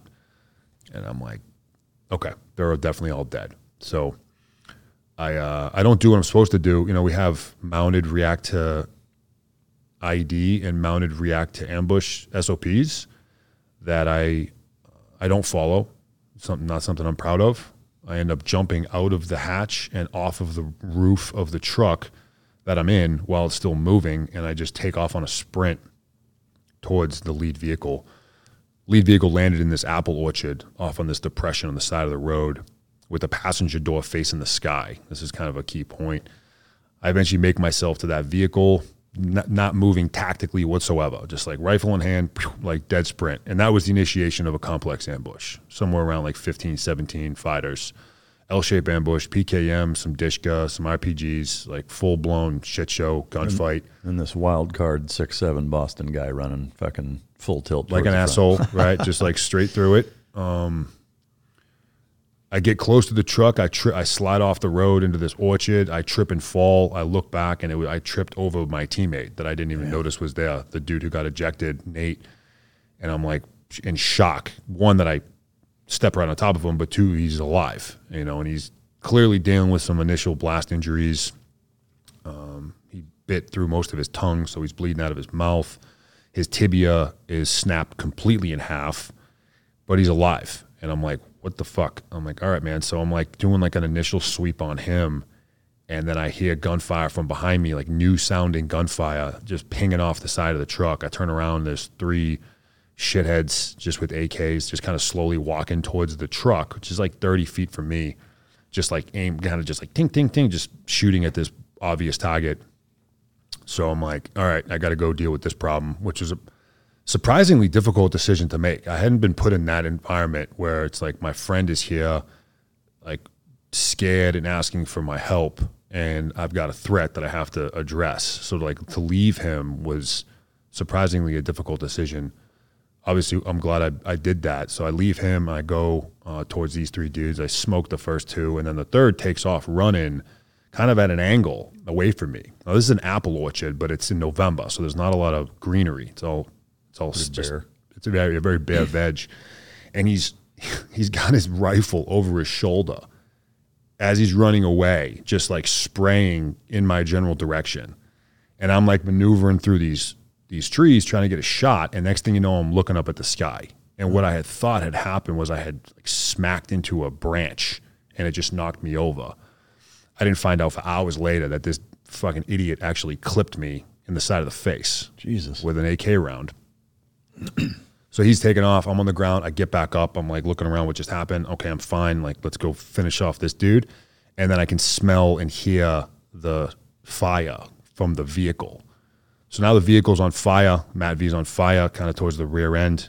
And I'm like, shit, I don't know if anyone's inside this truck. So another really hard choice, because I really wanted to kill this fucking guy. So I let him go, and now I go towards the truck. And it's just kind of a pile of metal at this point. The only access point I could see was the passenger door, which again is facing the sky. And fortunately, it had been blown off the hinges, because those doors weigh like 800 fucking pounds, man. So I'm like, all right. So I climb up the truck. I look in, and our detachment commander, our captain, is wedged in the front seat. And he's actually on the radio trying to establish communications with Haya, which says quite a bit about that dude and his training and professionalism. I mean, he's in a decimated truck that's on fire. He's dealing with a ton of injuries. One of his legs was basically hanging on by a thread below his knee. He's got an arterial bleed coming out of his armpit. He's in really rough shape. And now I'm seeing and hearing rounds from inside the truck are now cooking off from the heat. So it's like I'm looking inside of a bag of popcorn. It's like pop, pop, pop, pop, pop. We're still receiving some like semi-accurate machine gun fire from the perimeter. But now our trucks are engaged. Our guys have got, mortars up. So they're kind of going truck on truck, machine gun on machine gun. And we're kind of in the middle of all this. And I'm on the roof of this vehicle, or at least on the top of it. And I'm like looking around, man. I'm like, yeah, there's no way either of us are getting out of this one. But I also know I will not be able to live with myself if I just move on. So I'm like, okay. So I jump in through that opening, grab him, kind of start shimmying him upwards. And he's a big cat. He played offensive line at West Point. I mean, this dude's like 6'6", 6'7", like what is 290. Yeah. It's like the biggest fucking ODA team in the history of fucking the Army. Or there what? was a lot of jokes that that SF was trying to build an ODA football team because my whole team, we were all pretty big. But we did used to joke about myself and the captain, us as a team, that we could never ride in the same vehicle because we were the only ones big enough to move the other one. So like, you got to keep you guys apart. And this was us just kind of talking shit. Yeah. Turns out it actually, it actually happened. So I managed to get him out, and I just chuck him off the side. And so at this point, some of my teammates and partner force guys had showed up. They pull him out. We end up rallying up all the rest of the dudes that were in that vehicle. There were 6 total, all of which were alive. Wow. Establish a CCP, get them going, start getting HLZ locations set up. At this point, our JTAC, our controller, he's calling in fire. So like 8-10 gun runs are coming in. Spectre was on station. They're dropping like 105. So the fight only lasted another maybe like 20, 30 minutes beyond that point. And then all roads proceeded to getting these guys treated and medevaced out. During that, from the time that you took the round to the face until you got your captain out, and kind of during that whole thing, what was the rest of the team doing, and what were the assaulters on the enemy side doing at that point? Do you know? Aside from those 3 dismounts that came up to the vehicle, I don't think the guys we were duking it out with were really moving around much. I mean, they had a pretty good L shape going on our lateral and on our front, and we didn't really get a chance to maneuver on any of those positions because we were returning fire much more statically. Some of our guys took some high ground. One of our snipers started engaging from some of the high ground behind us. But mostly it was our machine guns, our mortars. We had a small sniper section that moved up, and when they were taking some dudes out that way. But the guys that weren't returning fire with our more heavier weapon systems were also then maneuvering the vehicles for CASERVAC, which is what they're really supposed to be doing. Yeah. Was the return fire on your team's end sufficient to suppress the ambush enough for you guys to move relatively freely? Yeah. Okay. Yeah. Because I was like, thinking of it like, damn, were you guys just getting lit up the whole fucking time trying to move around there? Or? No, they really weren't able to advance on us. That's why there was semi-accurate fires on my position, but most of the enemy fire was on our trucks and most of their trucks was on them. Yeah. And I mean, we had fire superiority pretty fast. Yeah. But we just weren't in a tactical position to be able to maneuver on them to end the fight sooner. Yeah. Because we also had a truck and casualties, and the terrain dictated our movement. Yeah. Do you know, close air support wise, did the attacking force get completely neutralized? I think the BDE on the back of that end of that was like 10 or 12 EKIA, and maybe like 2 or 3 squirted. Maybe 4 or 5 that got out. Yeah. So most of them got what they came for. Yep. That's fucking awesome. Do you know if the guy that got you, did he ended up getting I never know. I never knew. No. Wow. Did any of the team after the fact ever say that they saw a guy running or? Yeah, so my teammates did. Yeah. But, he wasn't a prioritized threat to them because they're dealing with dudes actually shooting at them. Yeah. But some of the guys that were kind of behind me along that line and at those positions, they did see the dude taking off. Wow. What was the sum total of your injuries from getting hit in the face on that? So it clipped an artery. I obviously got really lucky, but it did clip an artery, and it looked a lot worse than it was. I was losing a substantial amount of blood, but I didn't know what had happened. So we get a CCP together, casualty collection point, and we're treating the 6 dudes. And one of our support guys, one of our attachments, was in that vehicle. And he's in the back seat, and his right eye had come out of his face from his injuries. And so I'm treating him, his name's John. I'm putting John's eye back into his eye socket, and I'm like roping it off with gauze. And one of my teammates comes up from behind me, and he slaps like some gauze against my face. So I'm working on John, and then I'm looking up at him I'm like, what the fuck are you doing? And he's like, dude, you're like pissing blood out of your face. And I'm like, what? And I'm like, oh yeah, I ran into a branch. Like, it's not a big deal. You know, I'm like, you're clearly overreacting right now. Like, I have work to do. Like, get off my face. You're like caressing my face. And actually, I didn't realize this until like years later, because we had a bunch of like GoPro helmet cam stuff that some of the guys were wearing. And in that exact moment, our senior medic is next to me, and you can see him. He looks at me, and then he looks at one of my teammates, and he points at it, and he's like doing this. But I'm working, so I'm not paying attention. So. Oh shit. Yeah. So I mean, obviously it wasn't bothering you if you didn't even know it was a deal. No. The 6 guys that were in that vehicle, did all of them make it? They did. Wow. Yep. Your captain, I'm assuming, was medically outed after that? Oh, yeah. Well, he stayed in, actually, for a little bit of time. He's a below-the-knee amputee now. He went over to SWCC. He actually pinned 04 Major, and he was the company commander for the company that houses Selection. Oh, no shit. So he did medically retire now, like, I don't know, 4 or 5 years ago. Yeah. But he stayed in for another, 3, 4 years. Man, that's amazing. You can keep in touch with him? Yeah, every now and then. Yeah. Hey, man, you good? I'm good. Cool. Yeah. See you, bro.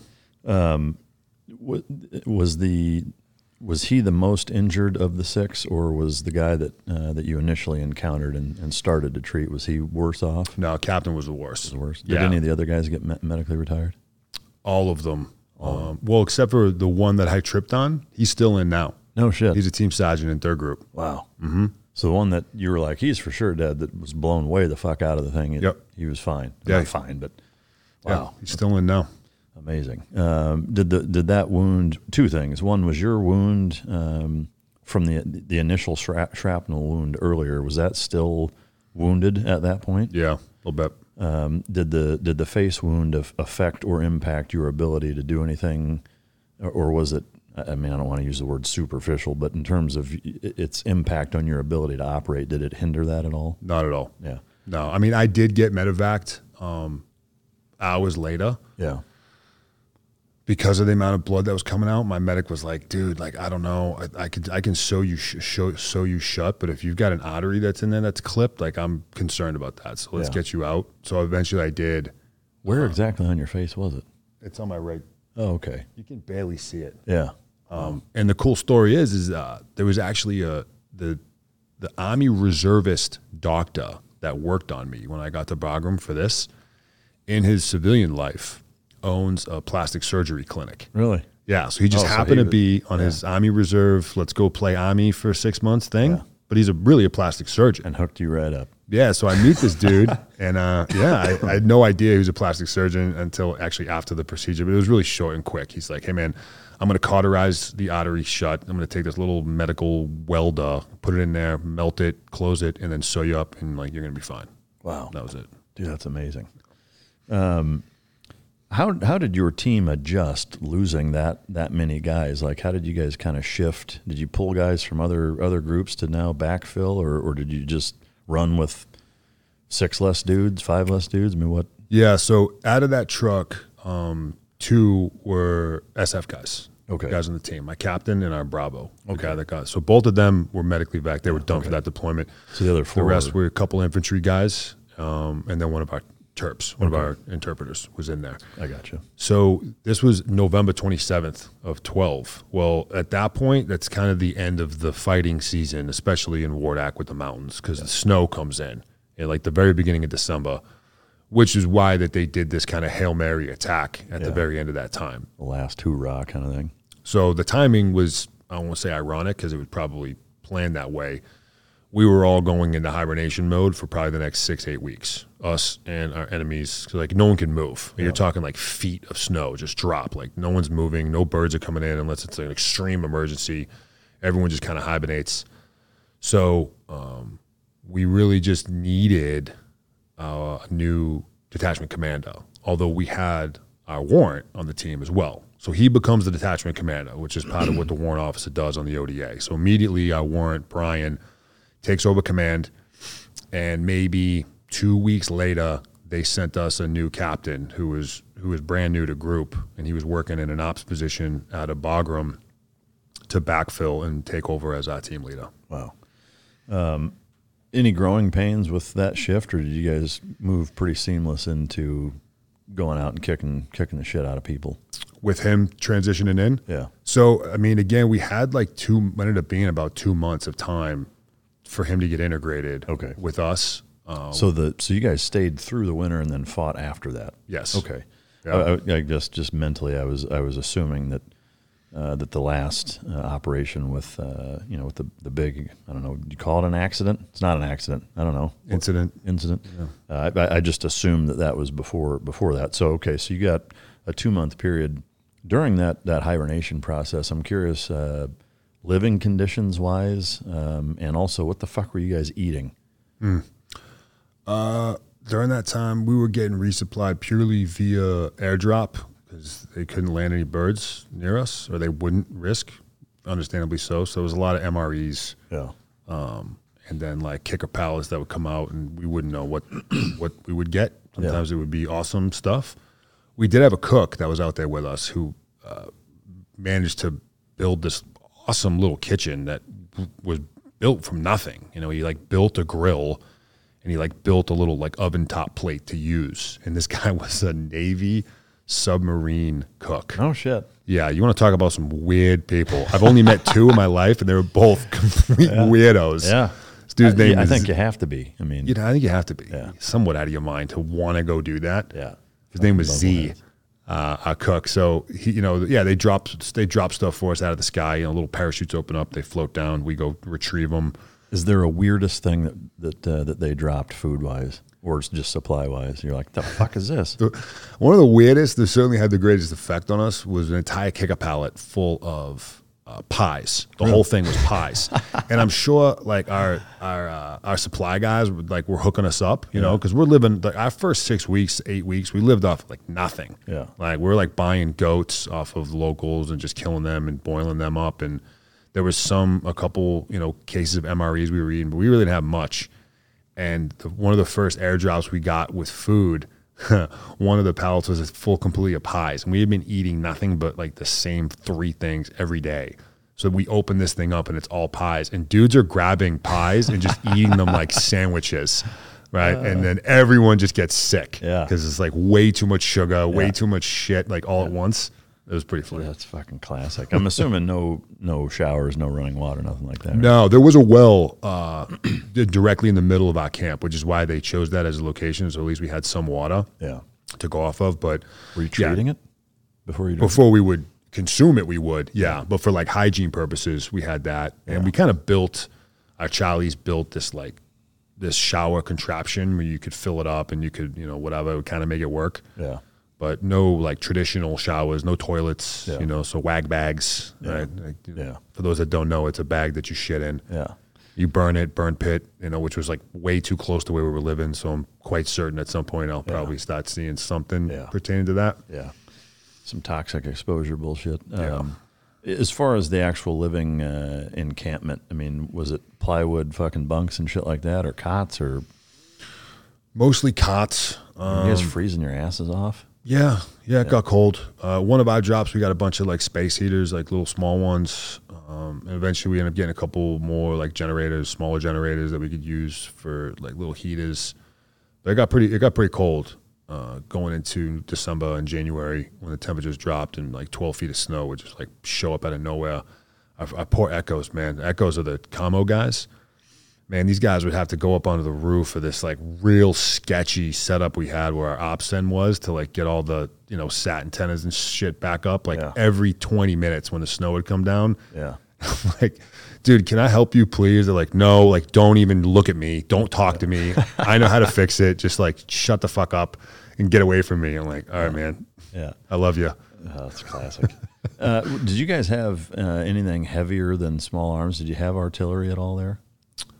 We had 81 millimeter mortar. Oh, okay. That was the heaviest piece we had. Any like Gustav or 84 millimeter? Yeah. Yep, Gustav for sure. Were you guys using that much? Oh yeah. Yeah. Any specific instances of a Gustav fucking coming in handy? Yeah, I'll share this story. I'm not sure if I've ever shared this live or to like an audience before, but we got ambushed. Again, normal. I grabbed the goose. Another 2-story clay structure, and it takes me maybe 3 or 4 rounds to get on target, And, you can set Gustav rounds to proximity detonation. So based off of the range, you can set it to 200 meters, 400 meters, whatever, and it'll just automatically go once it hits that distance.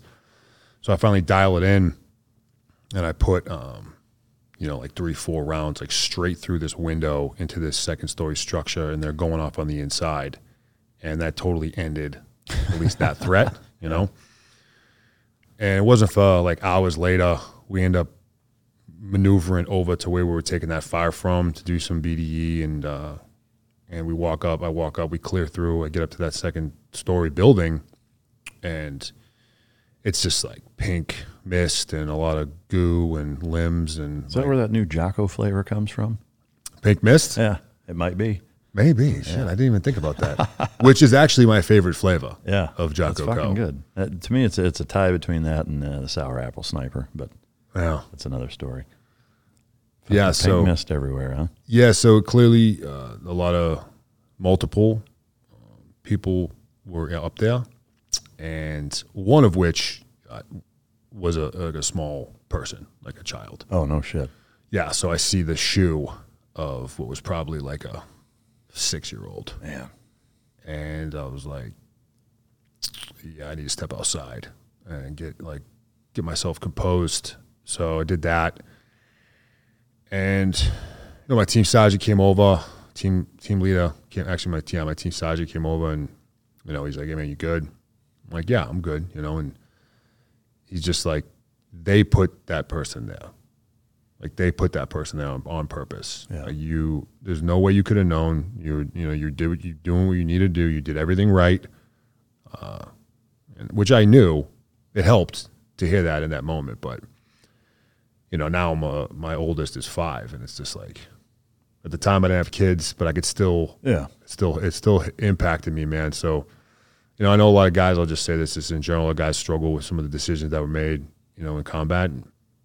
Combat's a nasty fucking world, man. It can get ugly, and you got to do a lot of things that goes against us as humans, but that's what we sign up to do. Yeah. Were there any other decisions made or actions that you took that really tested your resolve or that you struggled with, similar to that?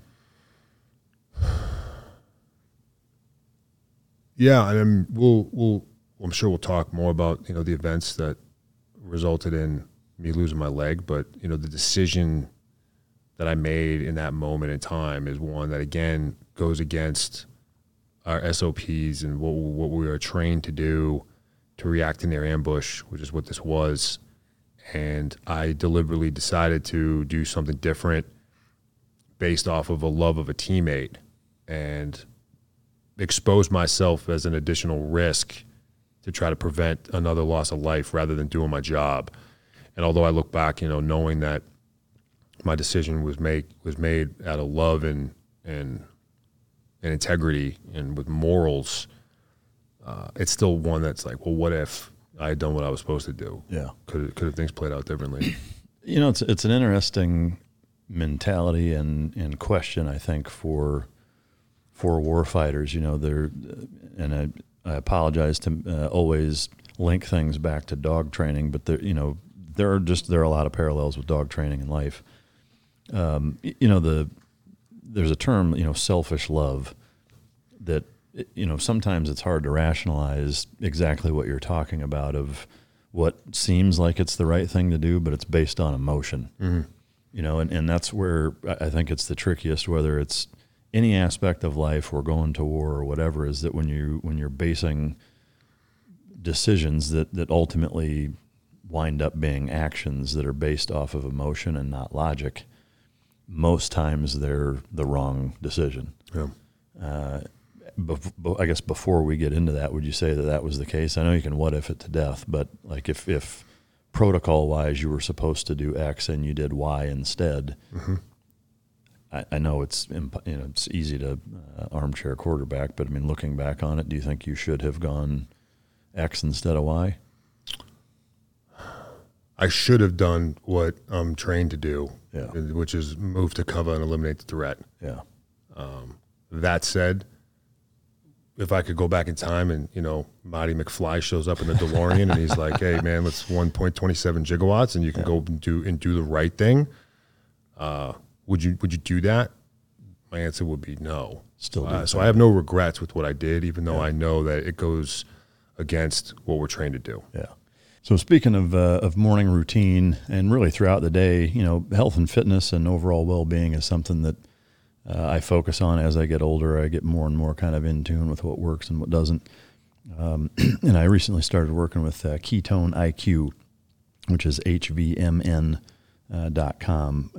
This product is a really, really good way to start the day, as well as basically just anytime you need a boost from an energy standpoint. You're getting ready to do something physically demanding, mentally demanding.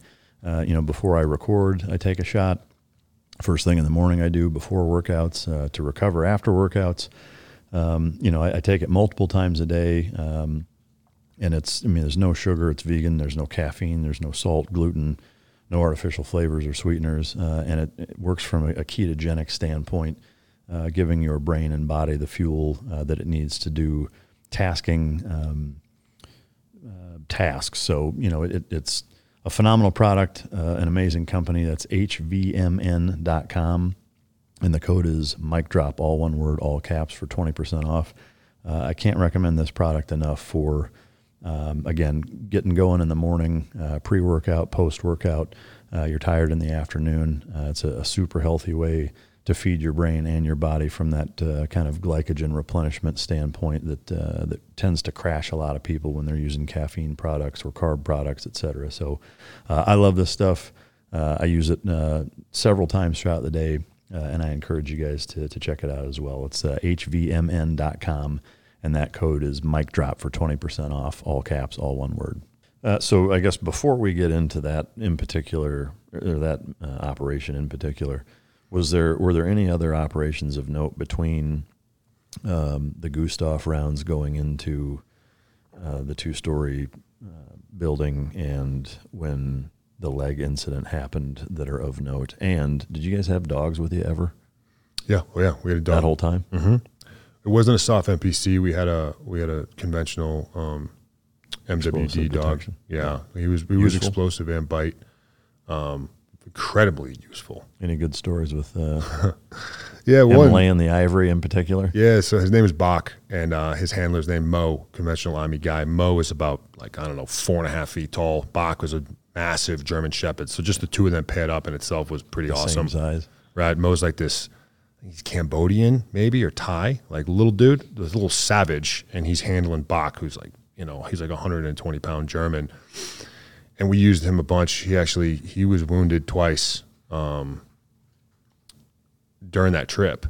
And there was one event in particular where we came in, breached the compound, and Mo's got Bach, and the compound had a dog in it, like one of these like Afghan mountain dogs. These things are just massive, and it comes out of nowhere, and boom, and now Bach and this dog are going at it, and Mo is like on the line, and he's trying to get his M4 up to like take a shot at this dog, but he's like getting all spun around. And I had already been into this other section of the courtyard, and I hear the chaos, and I come back out and I see this like craziness. And I'm like, oh man, I'm like trying to like maneuver to like get a shot. Eventually, like Mo grabs Bach, jerks him back. The dog's exposed. Boom, I can take a couple rounds and put the dog down. And the weird thing about it is that was the first, and I think it's the only time I've ever had to kill a dog, and I like really didn't like having to do that. Yeah, I really didn't like it. No, I mean I can imagine, because it's, I guess for me in hearing that, I mean I wasn't there, and another one of those kind of big picture scenarios things. It's like picking the lesser of two evils, but if you put yourself in like that dog's shoes, or that whether it was a family or wherever the dog came from, it's like the dog's just doing his job, right? It's like there's another animal in his house that isn't supposed to be there, and he's just doing what he's supposed to do and gets fucking killed for it. That sucks. It sucked. But it sucked. Yeah, I mean, I can imagine I would fucking struggle hard with that, but because I love dogs, man. Yeah, I love dogs. I've had dogs my whole life. Yeah, we have 2 Ridgebacks. Yeah, those are real common. Do you live in Fayetteville now? No, I live in just outside of Clarksville. I'm stationed at Fort Campbell. Oh, I gotcha. There seems to be Ridgebacks. It seems to be a popular breed with Army SF guys. It is. We had them when we were at Bragg. So I was in third group prior, and that's when my wife and I had Ridgebacks to begin with. Yeah. But so anyway, so on that, I guess on that mission, Bach gets separated from the dog. Were there any follow-on skill sets or I guess mission successes that dog had with apprehending people or finding, HME explosives or anything? Yep, he found explosives for us a whole bunch of times. He found narcotics for us a bunch of times. He was probably mostly used when it came to TQ, tactical questioning. Yeah. Because these guys, scare the shit out of people. You could put a gun to their head and they're like, whatever. But you bring that dog over and he just starts going and they'll tell you what. Yeah. They'll tell you whatever it is you want to know. They are petrified of these things. Yeah. Any legit apprehensions where he went and fucked somebody up? He took down a few squirters on some of them I can remember. Yeah. Yeah. But he was not an NPC. He was a regular Army. Bach was a regular Army guy. And, yep. Okay. All right. So I guess the first part of that question outside of the dog aspect, were there any other operations that stood out in your mind as being super memorable or worth sharing before we get into the wounded one?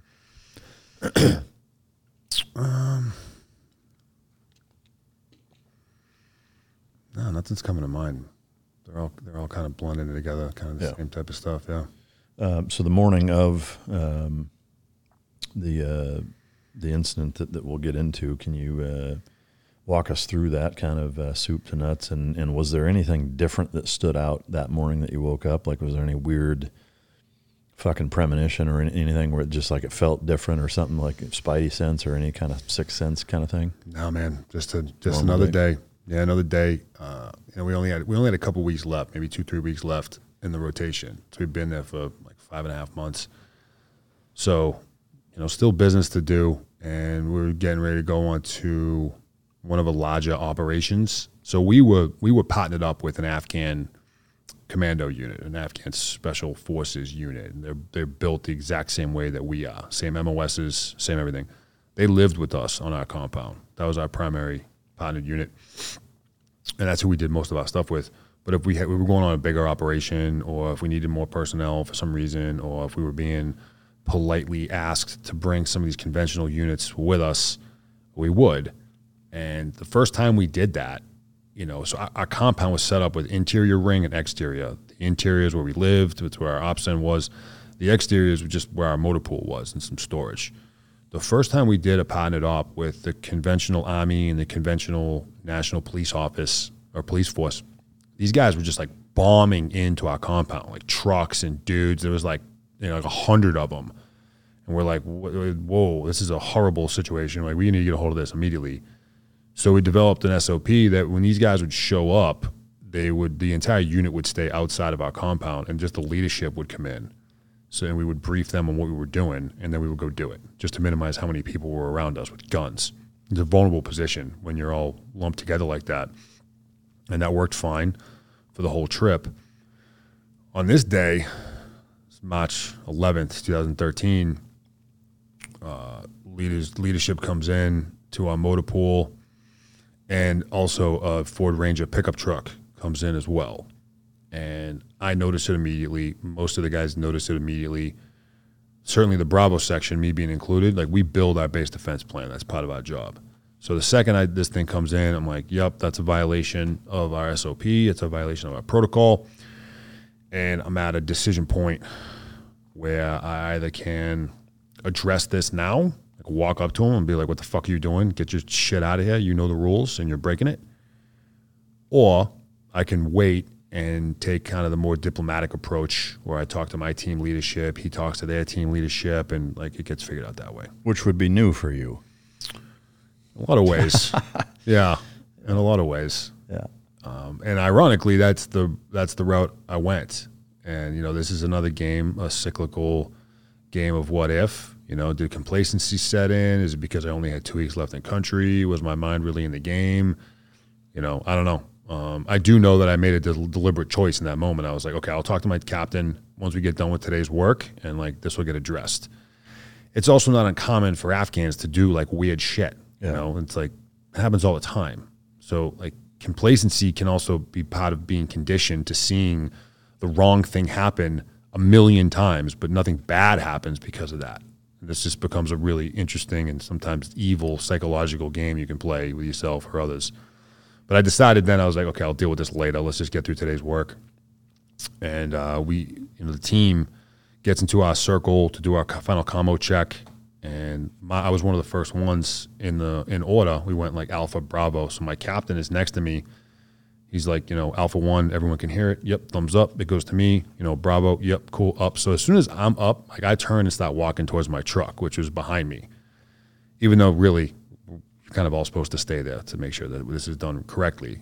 Insubordination, again, not proud of it, again. But I start walking towards my vehicle, and that was when I hear the rounds start cracking off from behind me. And my first thought, again, was one of our Afghan partners just like accidentally cracked off his AK, which, kind of happens. And it's like round 2, round 3, round 4. I'm like, okay, this is being done on purpose. And it's definitely coming from a belt-fed machine gun.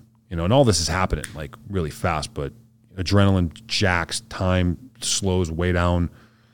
Turn my head around, and sure enough, one of these dudes, an Afghan National Police officer, jumped up in the back of that Ford Ranger, which had a mounted PKM, and just was ripping into our group from like 15, 20 feet away.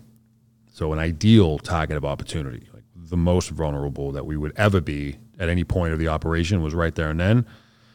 And this guy capitalized, which was the initiation of a complex ambush. So he opened up, and then we started receiving fires and rockets and shit from around our compound. So I see what's happening. I see this guy, dudes are dropping, dudes are scrambling. I know what I'm supposed to do, move to a piece of cover and smoke this dude. But I see one of our infantrymen who was set to come out for us as a driver that day, frozen, like deer in headlights.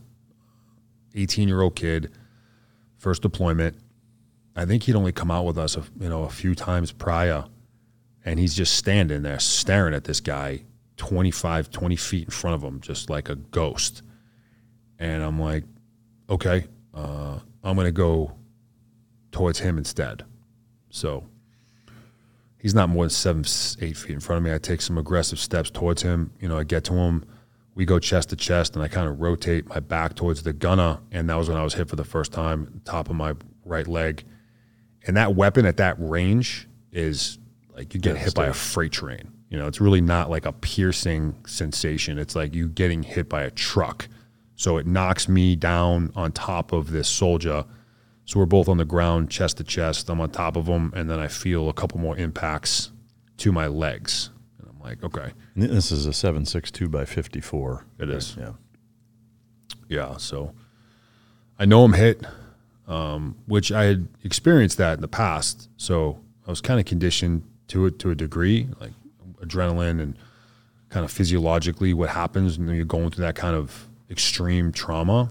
So I know I'm wounded, but I really can't deal with that right now. There's a rifle laying next to me. One of my teammates had dropped, so I grab that and I roll over. I put that in action. I take some horribly placed shots at this shooter. I don't even come close. And then eventually one of my teammates comes around the corner from the side of one of these trucks, and he smokes this dude.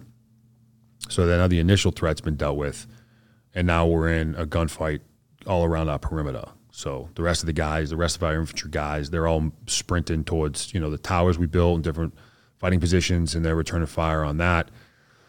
I'm in no position to address anything going on out there, so I move to my next task, and that's to check the status of this soldier, which I do, and headed to a sweep, no bleeding. He's got an airway. He can talk. I'm like, okay, he's in relatively good condition. He's in shock, but other than that, he's fine. So he hadn't been hit at all? No. Oh, wow.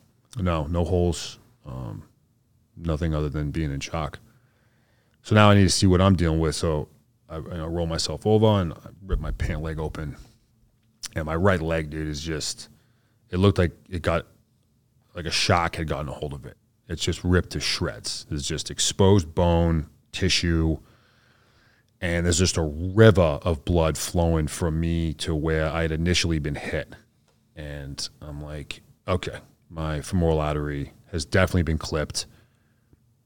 I might have 8 minutes to live, so we need to stop moving here pretty fast. So I get a tourniquet off my kit. I strap that on. Boom, I lock that in. Bleeding doesn't even slow down a little bit. I'm like, yeah, I'm definitely dying here. How high up was the highest injury on your leg at that time? It was maybe 3 inches below my hip, like below my pelvis. So way the fuck up there. Pretty high, yeah. First tourniquet goes on, yeah, and there's... So you're putting the tourniquet way the fuck up by your hip then? Oh, yeah. Okay. Very, very top of my leg. And seeing the tourniquet do nothing just confirmed what I had really what I believed to be true from the second I realized that my femoral was cut, that I'm definitely dying now. Like, there's no question about that happening. But let's just see what we can do about it. So first tourniquet goes on, boom. I throw a second tourniquet on, lock that in. Doesn't really do much. I'm like, okay, well, let's just keep adding tourniquets. Did you have any quick clot or anything, or any of those like hemostatic dressings to pack in to clot it? I did, which eventually I did use. Yeah. My first course was just tourniquet, tourniquet, tourniquet. I put 2 on. My teammate got to me, and he put the third one on. He gets IV access for some follow-on blood or meds or whatever. And I'm like fighting him off of me because I'm in the expecting category, dude. Like, if you're doing triage, I know it's a mass cal situation. You're wasting time and resources on a lost cause. Do you know how many other people were hit? I didn't know at the time. Yeah. It ended up there were 12 of us that were wounded or killed. 3 were killed, 9 others Americans wounded, and then another like 7 or 8 Afghans that were killed or wounded. Do you know how many enemy fighters were engaged in this entire thing? Yeah, it was like 17 to 25. Yeah. So this was their like Hail Mary. Varsity fucking moment. This is the Super Bowl. Yeah, man. We had been kicking their ass for 5.5 months, and these guys are all smart. They know what our rotation schedule looks like. Most of these guys know. We typically do 6-month pumps, so this was their chance to like push us out. Yeah. Right. Make a stand and make a statement. So my teammate puts on a third tourniquet, IV access. Okay, cool. And then his work was done, so we said our goodbyes, and he moved on. He had a lot of shit he needed to do. So I'm laying there, and I'm like, I'm pretty sure I'm still bleeding out. I go to try to lift my leg up to see if I could see blood trickling out the bottom, but my femur had been completely shattered into like 15 pieces. So it was not moving it under its own power was not an option. So I grab it with my hands and I lift it up. And this was the first time the pain like really kicked in. Now that I'm like lifting it, and it just like surges through my body, and I'm on the verge of blacking out, and I'm like, oh shit, just hang in there, dude. Hold on, like focus. Don't go unconscious. I managed to lift it up, and I could see blood still seeping out the bottom. And I'm like, yeah, I may only have another like couple minutes here.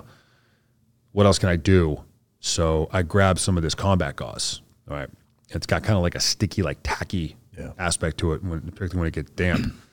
I loosen up the top tourniquet, and I just create a power ball with this gauze, which is just nothing more than rolling it into a ball to give it some, density.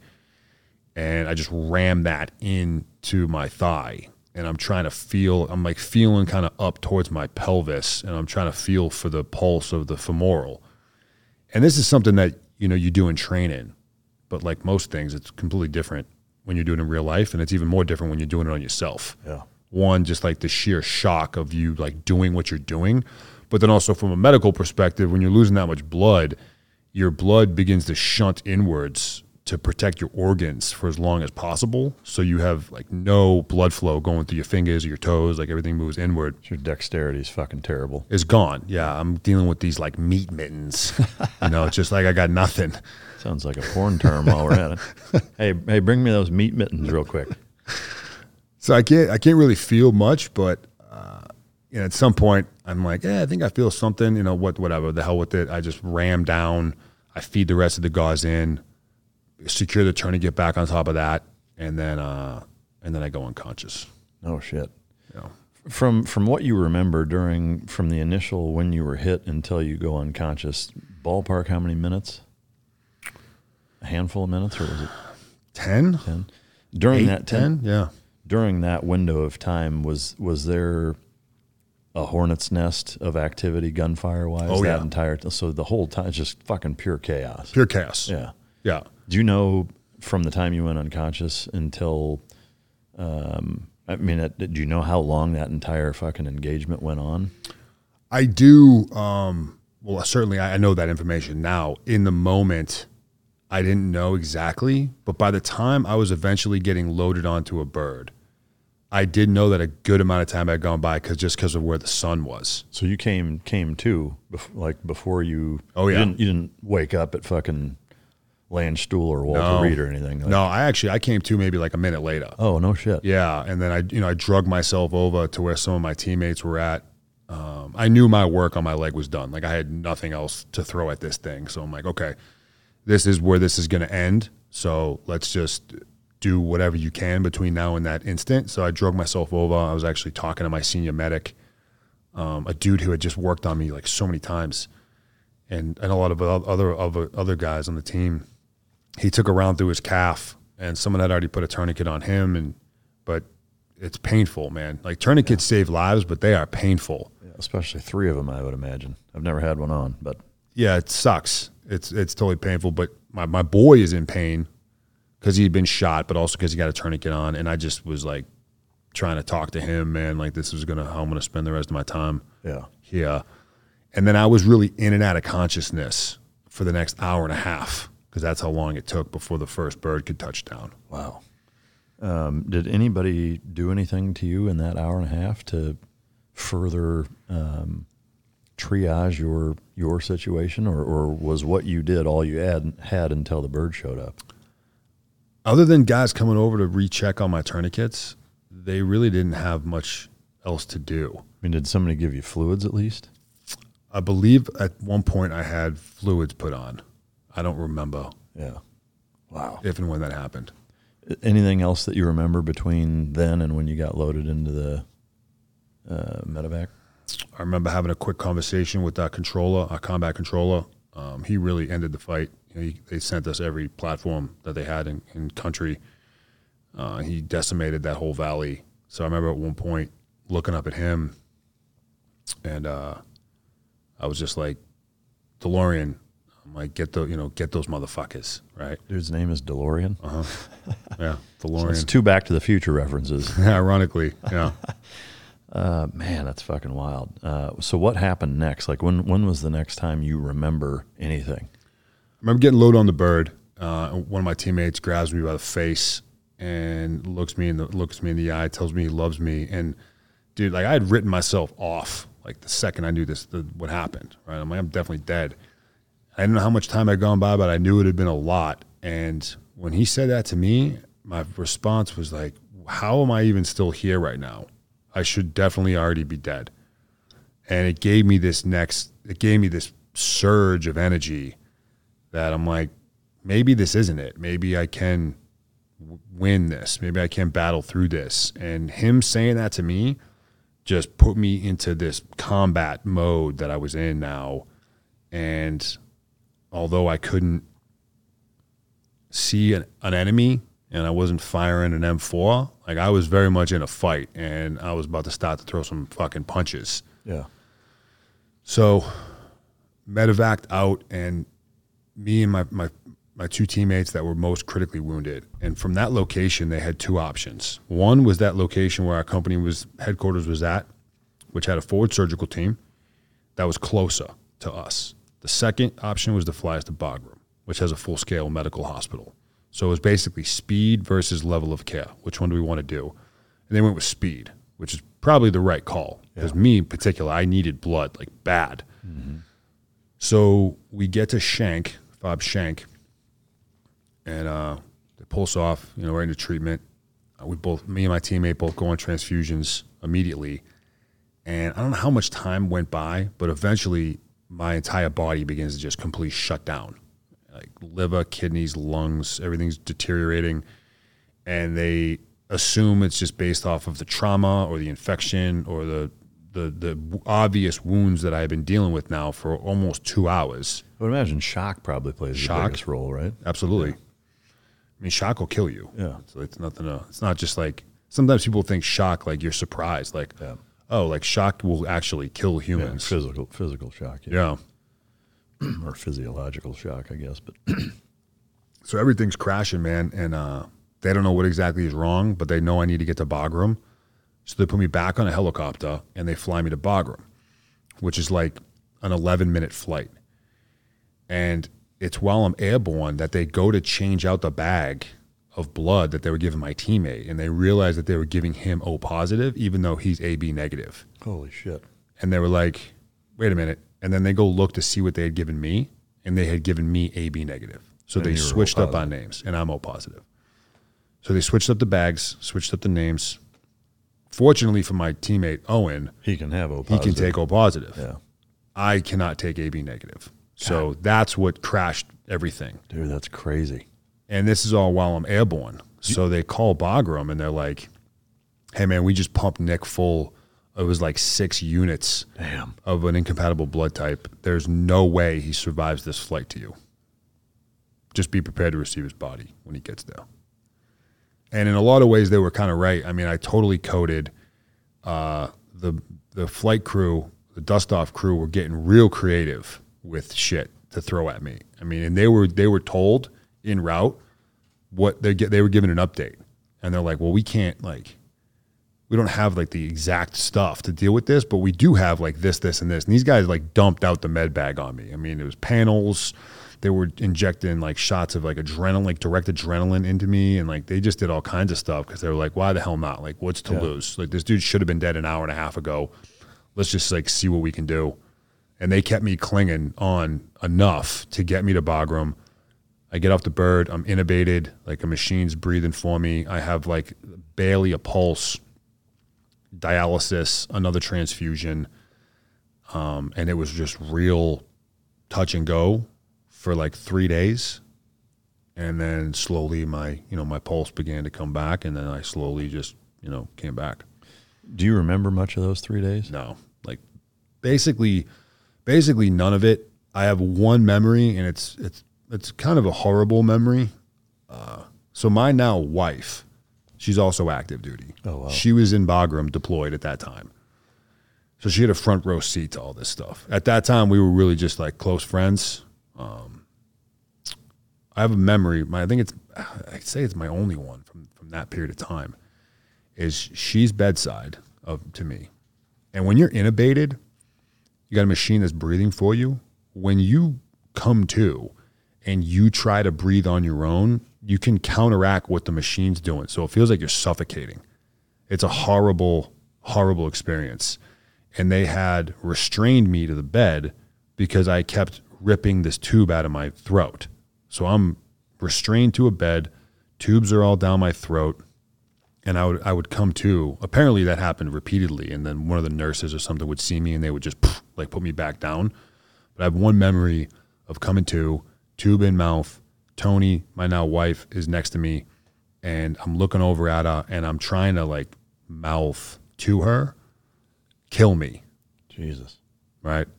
Obviously, I can't actually say anything, and I can't even move my mouth because it's just like propped open because I've got tubes in it. But in my head, what I was trying to say to her is kill me, because I'm in this like vegetated. I didn't know exactly what I was dealing with, but I knew I couldn't move any part of my body. And I had this like thing rammed into my lungs. Did she have any concept of where you were at mentally at that point? No. Have you talked to her about that? Oh yeah, yeah. So how's that impacted her? Telling her that was going on. She understands because in my mind I'm a vegetable. Yeah. And like her and I have had these conversations like. At this point, you pull the plug. Yeah. If this happens to me or if this happens to you, like I'm your next of kin, I'm the decision maker on this kind of thing. Her and I are both very much in line with that. So she gets it because that's what I thought my life looked like forever. Yeah, you're like, fuck that. Yeah. All right, so you don't remember much of that other than that horrible moment. What were the next steps for you? Like at what point, how long were you there before you were stable enough to be moved to either Germany or Walter Reed or? I ended up needing to stay at Bagram for 5-6 days before I was stable enough to survive a flight to Germany. Flew to Germany. I was only there about a day. At that point, they amputated my leg up to the knee because infection was the major problem now in terms of my limb. So up to the knee, gone. I was there just one day, and then boom, I'm at Walter Reed. Do you remember much of Germany, or were you out pretty much? No. Yeah. I don't think I remember any Germany stuff. Yeah. Nothing. I arrived at Walter Reed, and my family's there, mother, father, sister. Straight into the intensive care unit. I was still dealing with a lot of issues. Mostly it was infection, and I was only at Walter Reed for maybe like 7 or 8 hours. And the chief orthopedic surgeon comes in, who's still a great friend of mine, and he says, "Hey man, I'm Dr. So-and-so. Here's your situation. Your leg is gone up to your knee, and what's left in your thigh is riddled with bacteria and infection, and any one of these infections could kill you. My staff, they want to take you down the hall right now into surgery and amputate your leg at the hip and just get rid of this problem and just get you moving on with life. But I think I can save more of your leg. It's just going to be a street fight, and I need you in the fight with me." And I can tell you, I did not process much of what he said to me other than, "Hey, dude, like, do you want to go get into a fight with me?" And I was like, "Cool, let's go do that." So that, and he's like, Sign me up. Sign me up, I'm in. So that began my routine, and it was usually 3, sometimes 4 days a week. I was in surgery, and they were just incrementally amputating higher and higher, piece by piece, cutting out the dead tissue or infected bone or whatever, antibiotics, and then rinse and repeat. I did that ended up being like 35, 40 surgeries, something like that. And then, So that's over a course of a couple of months? Yeah, it was about 7-8 weeks. Yeah. That's the way my life was structured. I can only assume, that amount of trauma to your physical trauma to your body, like you were pretty doped up that entire time too, right? Oh yeah. Like, do you remember really any of that or much of it? Yeah, it's spotty. Ketamine is a hell of a ride, man. That stuff. It was like pink elephants flying through the room and shit. Is that what you were on most of the time?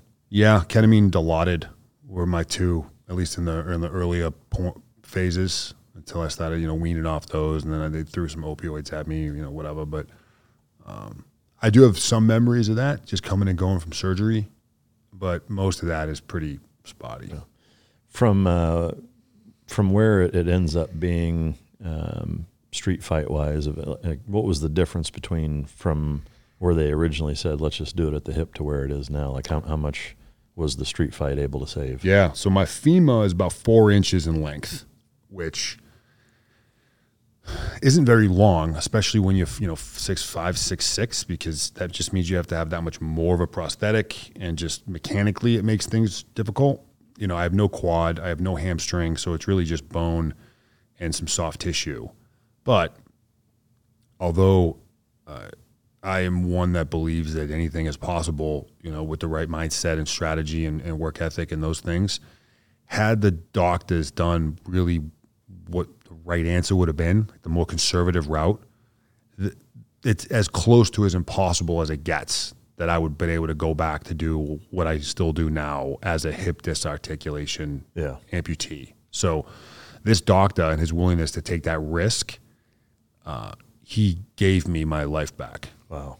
So the 4 inches of femur makes that big of a difference prosthetic-wise, where range of motion, load bearing, all of those things, it makes all the difference. Yeah, when it comes to an amputation, it's really not about the loss of the limb. It's about the loss of the joints. Yeah. That's the difference. We can replicate a femur and a tibia pretty easy nowadays, or you wouldn't even notice the difference.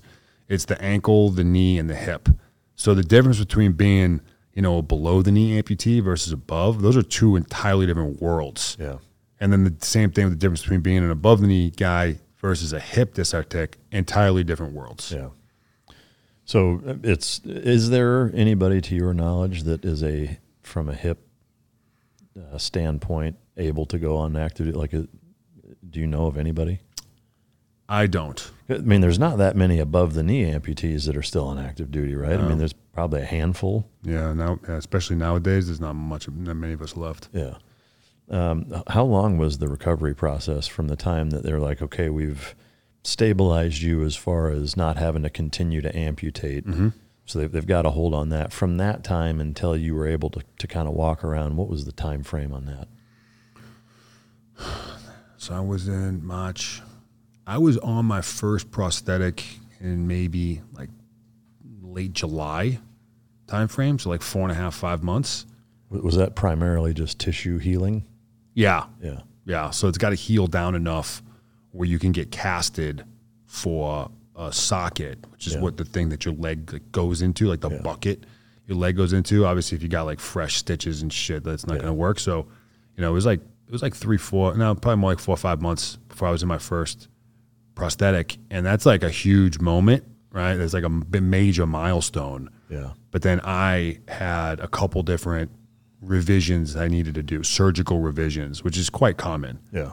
They got to go back in and clean something up or shave some bone down or like whatever the problem is. I had to do that twice, and that's brutal because you hit this milestone and it's like, all right, man, I'm going to start getting back at it, you know, back to being a two-legged dude. And then you got to go back under the knife, and it like resets like the whole timeline, and you wipe that canvas clean, and that setback can be pretty brutal. I can imagine. Have you, I guess, have you been approached or asked about the technology of the threaded rod that goes into your femur? Oh, yeah. Osteointegration. Is that something that you, I guess, would that be something that would be good for you to do? Like, would it improve upon what you're already doing significant enough for it to be worth it? Yeah, it's tough to say. That became a thing literally while I was in Walter Reed, was when they were doing their first trials of that. Yeah. And, you know, fast forward now, you know, coming up on a decade, and I'm seeing people get osteointegration like within months of being an amputee, which is amazing. Yeah, to me, that like the thought of that procedure and the healing afterward 100% makes my asshole pucker. Yeah. Like thinking of what that must feel like and how god awful that has to be to go through that. I mean, going through even what you've gone through, like hats off to you. It seems monumental to get through that and not lose your fucking mind. Like it's beyond impressive. The thought of drilling a fucking rebar-sized threaded rod into your femur and then screwing shit onto that. Mm-hmm. I don't know how you do it. Yeah, it's pretty wild. I mean, I guess what choice do you have, right? But man, is that something you're thinking about? It's something. It's not an option. It's not a practical option while I'm still active duty. Yeah. The recovery time is like right around 2 years ish, like if not beyond that. So I'm unwilling to take that much time out of what I do day to day. And then there's the risk of infection that also becomes a thing because you got exposed metal. Yeah, that's sticking out of your body like forever. Yeah, I mean, to me, if physically you're capable of meeting the standard and deploying, it doesn't seem like it would make sense to do that. Yeah, man. I mean, the idea of not having to deal with a socket and the discomfort of a socket. I mean, this thing, you know, first thing in the morning when I put this thing on and everything is exactly where it's supposed to be, it's great. But you know, you start to move, you start to sweat, things start to grind, they start to chafe. It becomes pretty uncomfortable pretty fast. Yeah. The idea of omitting all of that is extremely enticing. So that's the carrot. That is the carrot. It's just, is it worth 2 years of agony to get there? Yeah, it's a question. Yeah. And most of I don't actually know anyone that's got it done now that has any regrets. You know, there's definitely some pros and cons, and there's some additional challenges that come with that. But, you know, for me, most of what my femur is a titanium rod because my femur was shattered. It's also really, really short already.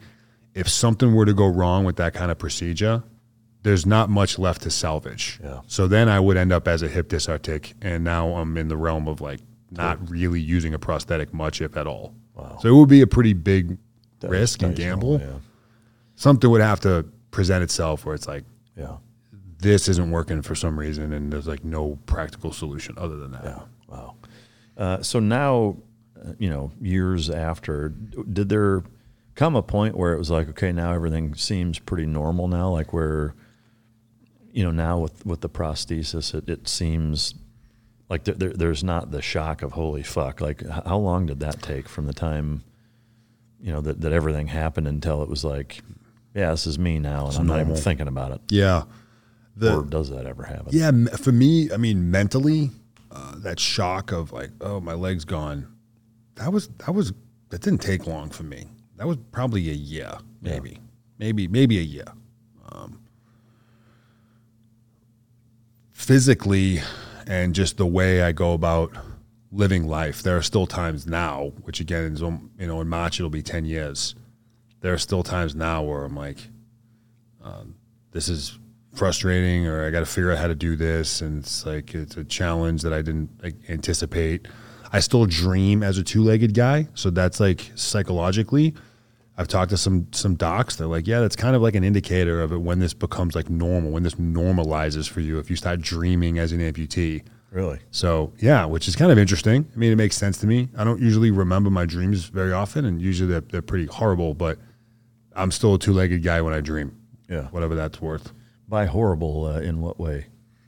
Is it reliving certain things? Yeah. Yeah. Yeah. Dream-wise, do you relive that day often? Or is it just a series of things? Yeah, it's not usually a replay of this particular event. It's usually more me having conversations with my detachment commander who was killed the day that this happened, or some of the other just nastier events that we were exposed to. Yeah.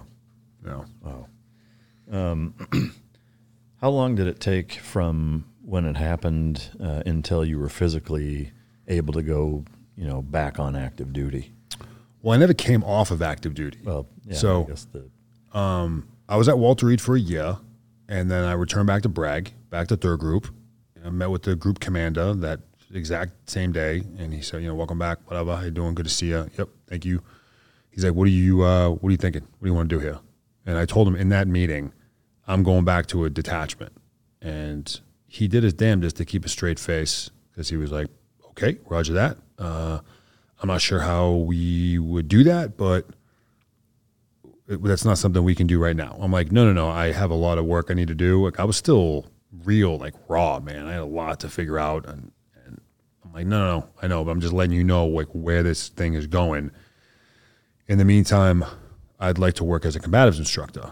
Again, I was big into martial arts and MMA and combatives already. So he's like, yep, perfect. That's your job. Go do that. So I was teaching combatives and CQB stuff. And now I'm going through my med board process with the Army, who's really trying their damnedest to just have me medically retired.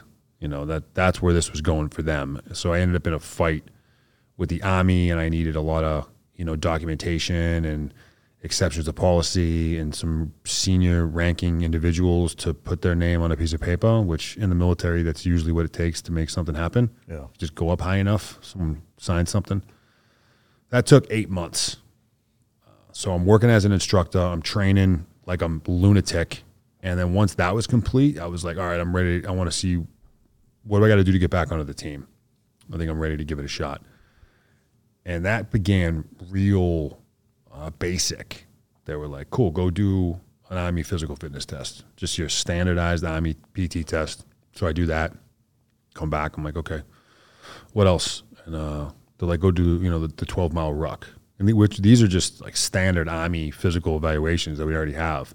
So they threw a few of those at me. And then you could kind of feel almost the anxiety around the unit, where some of our leaders were like, we may actually have to think through what we're doing here. This dude keeps completing these tasks. So there ended up being this meeting. I didn't find out about this for years later, but it was group, command team, battalion, and my company. And they all sat down, and there were some others that sat in as well. And they were like, all right, Nick has already completed this, and this. He's not going away. So what would we want him to do to demonstrate his capacity to go back onto a detachment? And they just generated this list. And once they decided that this is what it would take for them to be convinced that this was a good idea, they just began throwing these things at me. So I was doing 1 or 2, maybe sometimes 3 a week. Just, a lot of it was physical, but then it also included cognitive assessments, proficiency evaluations, another psychological screening. So they really threw the kitchen sink at me. And that whole thing ended up being about 12 weeks. Were there any tests or criteria that you failed? No. So how was the 12-mile ruck? I mean, was that That was hard. Yeah. Yep. That was hard. They were all hard. And some of these weren't like pass-fail tests. Some were just like data collection assessments where they were just like, let's just see like where you're at with this thing. Like some of the cognitive stuff was just like, where are you at compared to, your able-bodied teammates? See what that looks like. Were there any teammates of yours that showed resistance to what you were trying to do, or was everybody like, fucking hey, let's do this? My entire team was like all out, like, let's go. We want you back. And that is such an important part of this, because when I first started pursuing this, it was all about me doing what I needed to do, getting back to my lifestyle. I'm going to prove the naysayers wrong. I'm going to prove myself right. I'm going to make the enemy regret not fucking killing me when they had the chance. It was about me doing what I needed to do. I was maybe 2-3 weeks into this assessment period, and I had a panic attack in the middle of the night because I realized for the first time ever that I was going back to a team.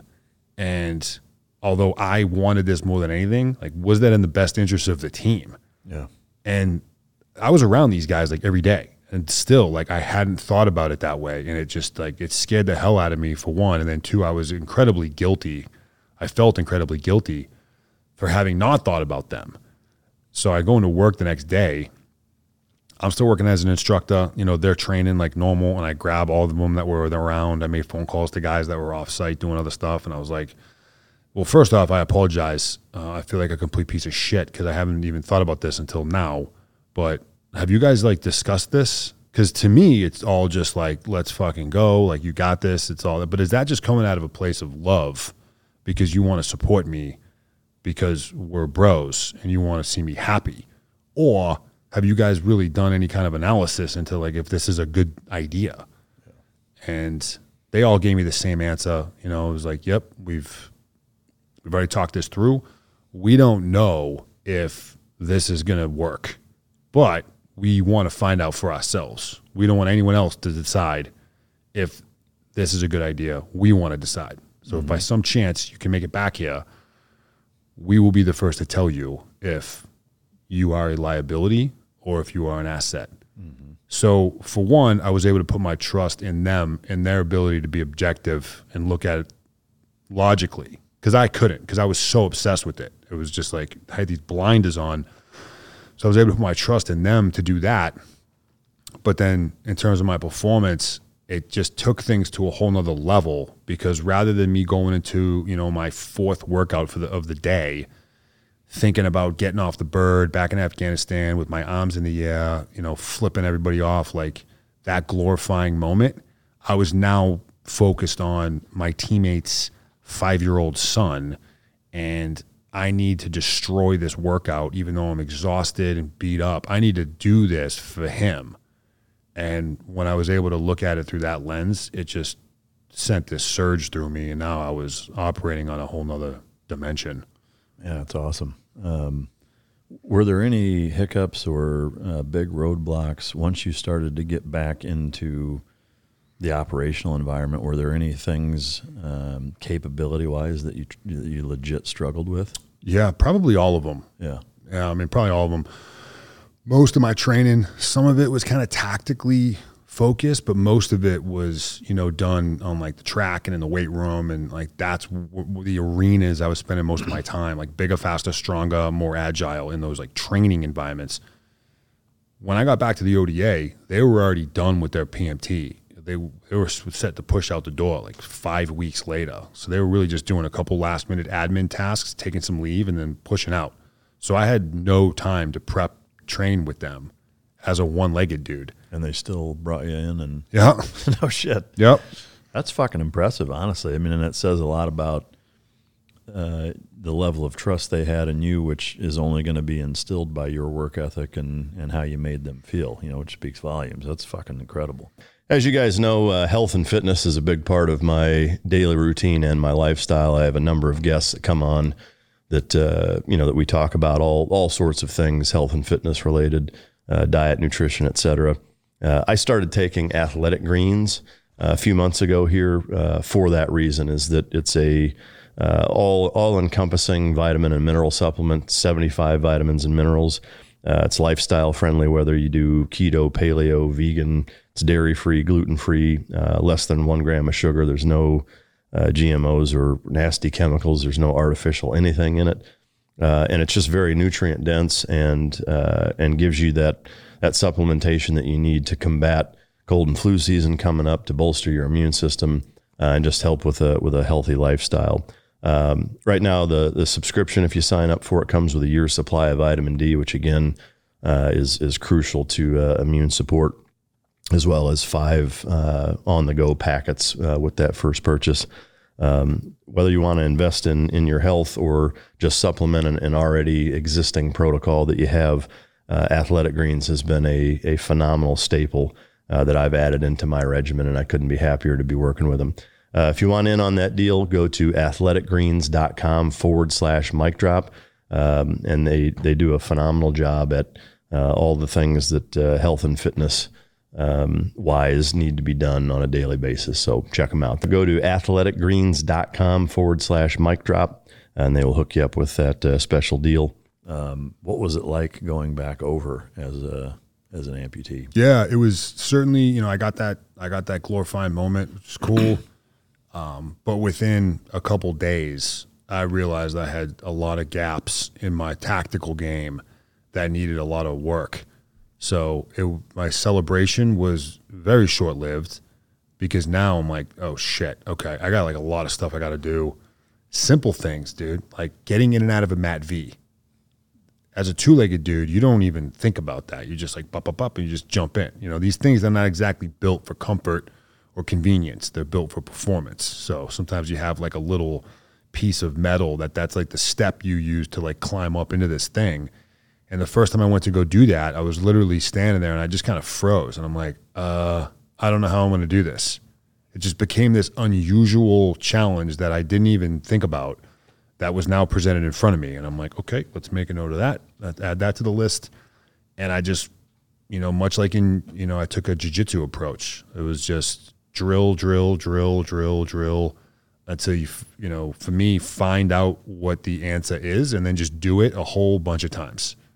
And my teammates were awesome about it. They were like competing with me. We'd put, get the stopwatch out. We'd line up 2 mat Vs next to each other, ready, set, go. And we'd compete like in, out. And then we'd analyze, hey, if I put my left hand here, if I put my right hand there, left foot goes there, I can shave off, a half a second, and then just go. And I just got real scientific with it. I was like, if I do this 1,000 times, then I'll be able to do it, right?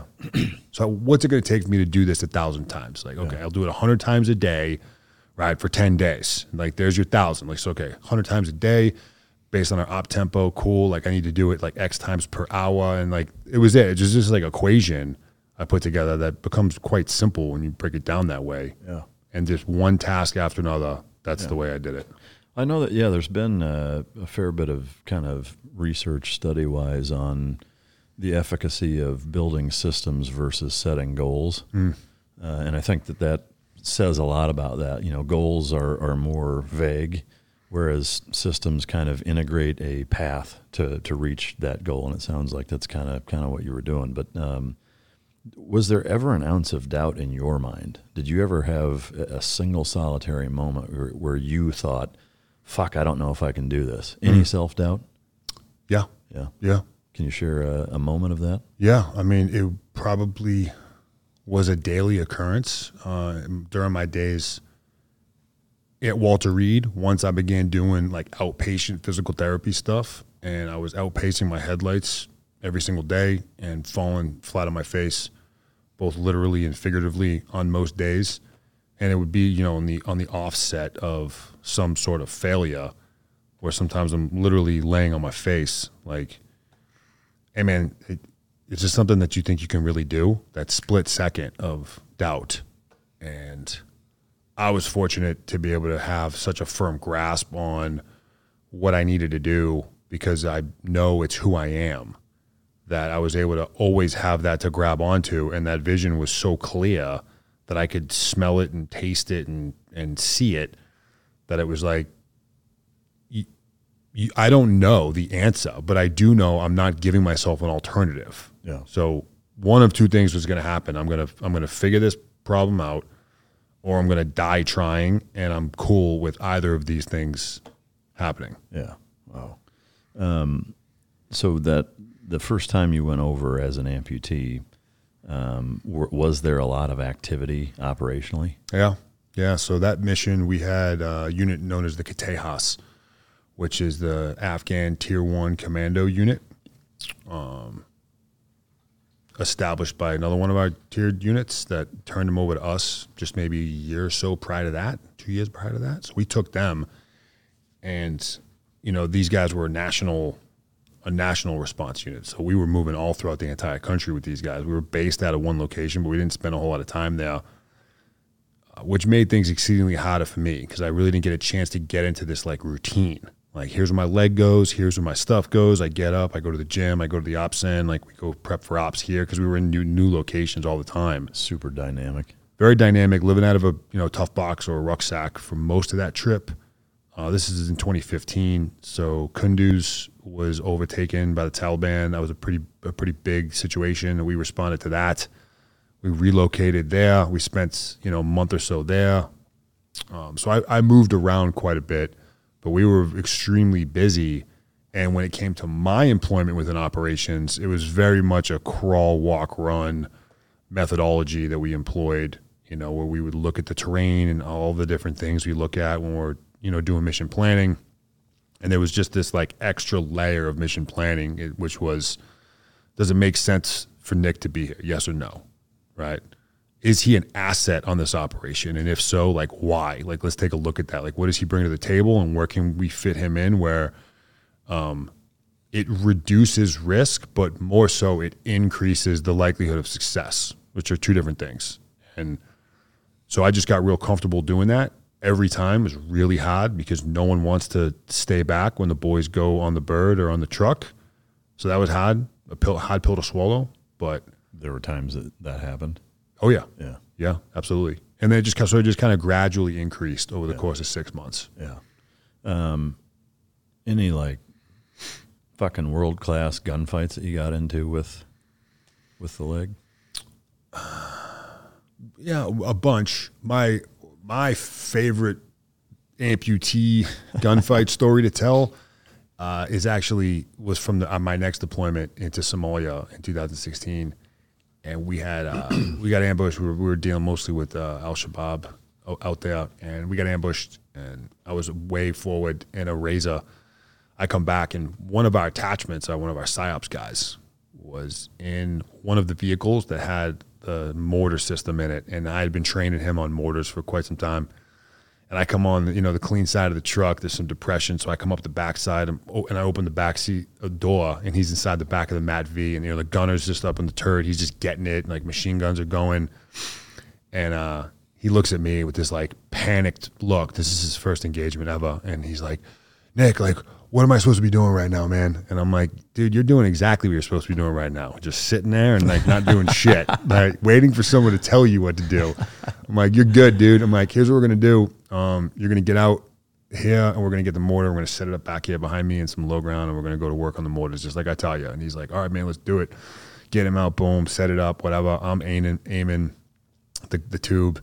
He's hanging rounds. One of our teammates is directing us on target, and it takes us a few walk-ons and fire for effect, and gunfight's over. And he's just riding high, like it's his first ever engagement. I had been through like a whole bunch of things like this. Finish our op, we get back to the house like the next day, and he grabs me the following day, and he's like, "Hey man, I talked to my dad yesterday." And I'm like, "Okay, cool. Like, everything good?" He's like, "Yeah." He's like, "No, he's a former 82nd Airborne Infantryman, CSM, and he always gave me so much shit about not going the infantry route. Like, he went the psychological operations route." So his dad would always, like, I guess, break his balls about that. And he's like, "I told him about, the fight we got into yesterday, and like what I did and whatever." And he told me that he's never been as proud of me as he is now. And then this dude I'm talking to, he starts getting like real emotional, and I was like, "Holy shit, man." And you like live in this world for so long, you can get conditioned to just about anything. But then that was just a really cool moment to just be able to help mentor and like navigate a brand new young kid through something like that. Yeah, I mean, that's a life-changing experience for him and his dad, you know? I mean, wow. That's pretty cool. Yeah, that's amazing. How many deployments have you been on since becoming an amputee? 5. Obviously one to Afghanistan, one to Somalia. What are the rest of them? Let's see, Afghanistan, Somalia, Iraq, Lebanon, and then 2 other spots That you can't talk about? Yeah. Obviously the 2 that you can't talk about will wipe off the table, but of the ones that you can talk about, was the Somalia one the busiest action-wise, or was it Afghanistan or Iraq? Afghanistan and Somalia were definitely right around the same level of busy. Yeah. Iraq wasn't until 21. Oh, yeah. No shit. Yeah, 21. So at that point, really, same as it is now. It's not very kinetic. Yeah. Any actual shoulder-fired small arms engagements with the amputated leg? Like Carl G stuff or RPGs? No, sorry, just small arms, like rifle. Like, have you engaged? Oh, anybody? shoulder fire. Yeah. Okay. Yeah. Oh, yeah. Like direct. Yeah. Yeah. The to me, they're in just thinking of it, like it would be impossible for me if I'm putting myself in your shoes, not to have a sense of fucking A pride with something like that, and kind of what you alluded to earlier of you should have fucking finished me off. Does that go through your head at all or often? Yeah, it does. Can you talk about it a little bit? Yeah. Maybe just like for a split second or two, or if there was like a tactical pause, you can kind of take a minute and your brain kind of wanders for a second. Kind of like, especially when I was in Afghanistan, because that's where it happened. That's where it happened. So, have you been back to that same area, or were you different spots? We were in a different spot. Yeah. Yeah. But yeah, these like brief surges of, like fuck you and like, you should have done the job that you had the chance to do. And like now me and my boys are going to make you pay for your mistake. Yeah. Any strange reception from especially the tier 1 Afghan unit in seeing you? Were there any like the fuck, type of reactions from any of those guys? Yeah, I mean that was the reaction from all of them initially. But what's cool was the same type of influence that I'm able to give my teammates, where they're right around me and I'm fucking going and like getting it, and that can be contagious. Yeah, and you can visibly watch everyone else's game like go up, whether that's because they're like, well, Nick's doing it, so I need to, or if it's just they feel inspired because of what they're witnessing and they're being around that. Yeah, that same effect happened with really all of the pilot forces I've worked with. But in 2015, it was probably the most noticeable. I think probably because it was the first time that I'd been able to see that. But yeah, it's initially like, what are you doing here? You have no business being here. And then cool, like let's go train a little bit. Both in the gym and then like tactically we'll go do tactics or CQB or whatever. And I'm going to be just another guy. And pretty quickly they're like, oh shit, like this dude can do some stuff. Yeah. So then you watch their eyes kind of open up because they're human beings, just like any of us, man. And like that same level of inspiration and influence and effect happened on them, which was really cool to see that. What are your thoughts on that unit in particular, their level of competency? The Afghan guys. That unit was surprisingly good. Yeah. Yeah. I mean, they were trained by the very best, and they were good, and they had all the equipment. Yeah. And it freaked us out. This is the first time we had worked with this unit. Yeah. And normally, especially under nods, like you can tell where your guys are and where your partner force guys are immediately. Yeah. With these dudes, these guys were all juiced up, and they're rocking Cry Precision, and they got like PVS 31s, and they got all the lasers and optics, they all the same stuff, most of the same stuff that we had. Yeah. And you'd go under nods and you could not tell the difference between your teammates and them, and that is uncomfortable. I can absolutely imagine. I remember kind of a similar feeling, obviously a different context, but we operated with the Polish Grom in Iraq. And it was very similar to that because, this is early 2000s. And it was like not that long ago we'd have been opposing these guys. Mm-hmm. And now we're working with them. And similarly, like these dudes are these barrel-chested fucking Vikings running around in all the same fucking kit that we are and doing all the same shit. And just like, holy fuck. Yeah. It was kind of creepy. Yeah. But anyway, were there ever instances for you operationally that were things that you struggled with or things that you couldn't do or things that rattled your confidence at all?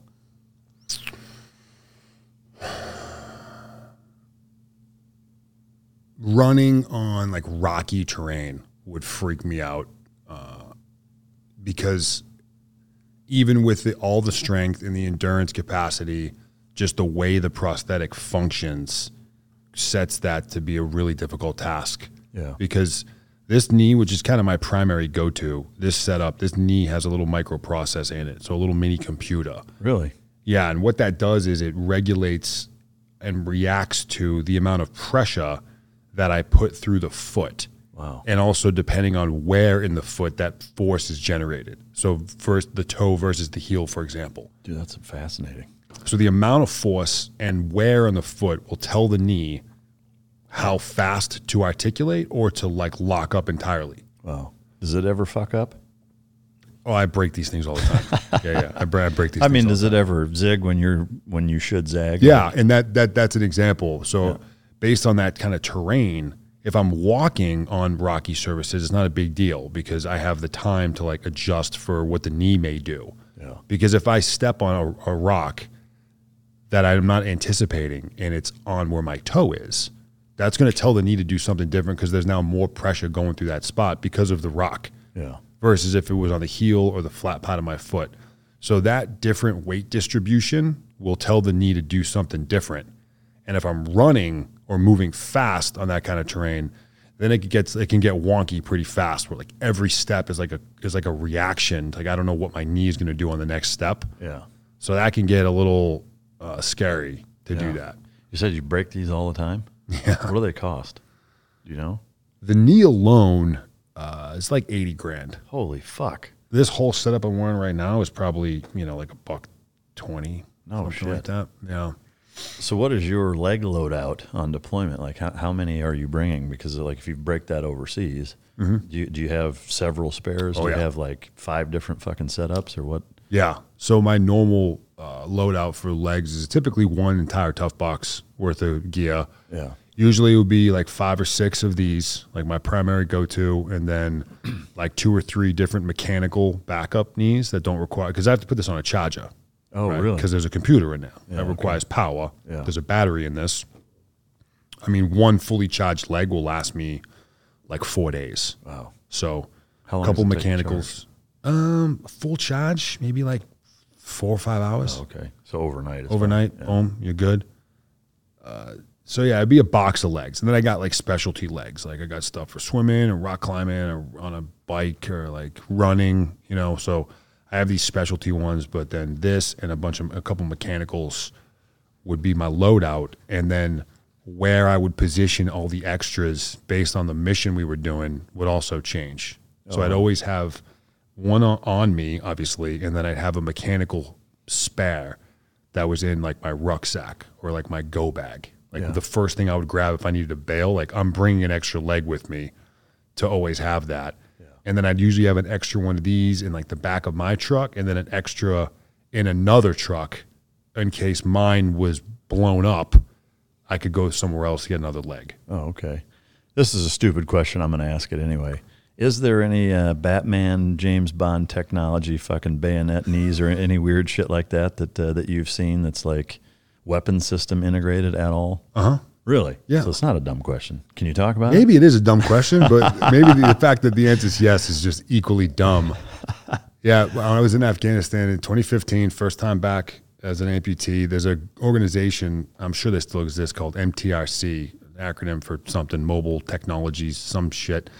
And it's a bunch of former team guys that then go become engineers, and they go work for this company. And their only job is to like Mad Max solutions to problems. Crazy shit. And I had an issue when it came to getting on the roof of a Mat V to deal with an issue with a potential gun, because there's just not a lot of room outside the gun. This is a truck that has what we'll call a Crow system. It's basically a video game version of a machine gun that sits on the roof of this truck. So no turret. It just is propped up there. As a Bravo, all the times I'm dealing with gun problems, I'm like, hey, man, if I get on top of the roof at night, there's only like an inch or two of space on either side. Like, I can't feel where my foot is. I'm like 25 feet off the ground. I need to be in a much more like stable platform. So I bring MTRC one of these. That's the setup. I'm like, this is my setup. Can you get me something where I'm a little bit more like lower to the ground, maybe like a little platform or something I could hook on there? And they were like, sure. I came back like a week later, and they had just some of the most ridiculous concepts that they had built. One of which was they attached an M203 to my leg, which is a grenade launcher. And apparently it actually worked. These guys were like lobbing 40 Mike grenades. Dude, that is awesome. With my leg. I'm like, you guys don't seriously think, they're like, no, none of this is actually like practical. But another one had a compartment where you'd slide the leg off, and there was a dagger underneath it. God, that's awesome. You could like unsheath a dagger. And I'm like, how am I going to stab someone with this? You know, so. Well, the kickboxing, right? You throw some knees in the clinch, and it's got a fucking dagger. You impale somebody pretty gnarly. I guess. Is there a singular physical activity that stands out as being the most challenging above all else? Physically? Yeah. Probably squat. Squat, yeah. You know, deadlift motions are all relatively the exact same. Squat is probably the most difficult that I can think of. Is that something you still try to do a lot of with both legs, or are you just one-legged deadlift kind of? Yeah, I do both. Yeah, really? Yeah, I do both. Most of my two-legged back squats are done off of a box now. Oh, okay. Yeah, I'll go off of a box. Yeah. I mean, is that trying to develop like your ass and lower back, or what? Because because you don't have a quad or a hamstring, right? Nope, at least not on that side. Yeah. So I mean, yeah, it's a good question. I say, I squat now for the same reasons I squatted when I had two legs. It's a good movement. It's one we do every day. I mean, when I get off this couch right now, I'm going to be doing a squat. So you're not getting around squatting. Yeah. If you're going to live like in a normal lifestyle. So one, it's just part of being a human, and two, it builds strength and durability and blah blah blah. Yeah. All right. So for your personal life, if you don't mind delving into that for just a minute, at what point did Tony, the good friend, become Tony, the romantic interest during this process? We became each other's source of strength during that deployment, even though we were in two different locations. Yeah. So just like via phone calls and email stuff. And when I was at Walter Reed, she began coming to visit me when I was up there, and then once I was able to get mobile, I'd bomb down to Fort Bragg area to see her. So our like courting phase was at a point when usually you're trying to put the best showing forward, right? Like all the expensive dinners and the nice outfits and the whatever, the brochure, right? Yeah. The sales pitch is coming in hard. For me, and really for us. I was at like my lowest point. Was the onset of our relationship as something beyond friends. That says and speaks exceptional volumes on her character. Unbelievable. That's amazing. Yeah, and it set us up for success in a lot of ways because of the way things began, like really rough time, and her strength and willingness to not only support me, but just be like an enormous asset to me and be like on this journey with me as a teammate, set us up for success long term. Yeah. Did you ever ask her what the fuck she was thinking? Or is it that I'm going to use a third Back to the Future reference, or was it a Florence Nightingale effect? We've had the conversation because it's come up in like other interviews and stuff I've done. Because when I set my sights on going back to the team, which again was done at Walter Reed, when I left Walter Reed, I moved in with her, and I was living there with her in her house for maybe a week or two. And I realized for me to have any shot at making this real, I was going to have to literally burn the boats and literally discard everything else that didn't need to be there. It was going to be, eat, sleep, train, repeat, and like that was it. And I sat her down and I was like, "Hey, babe, I'm going back to the team." And she's like, "Yeah, no, I know." I'm like, "Well, what I think that looks like on the ground, like day to day, is there's no like weddings, there will be no dinners, there will be, if someone dies, I'm not going to the funeral. Like this is all I will be doing, and I understand if you don't want to be a part of this." And her response was, "Okay, like I'm good. Like let's do this." So wow.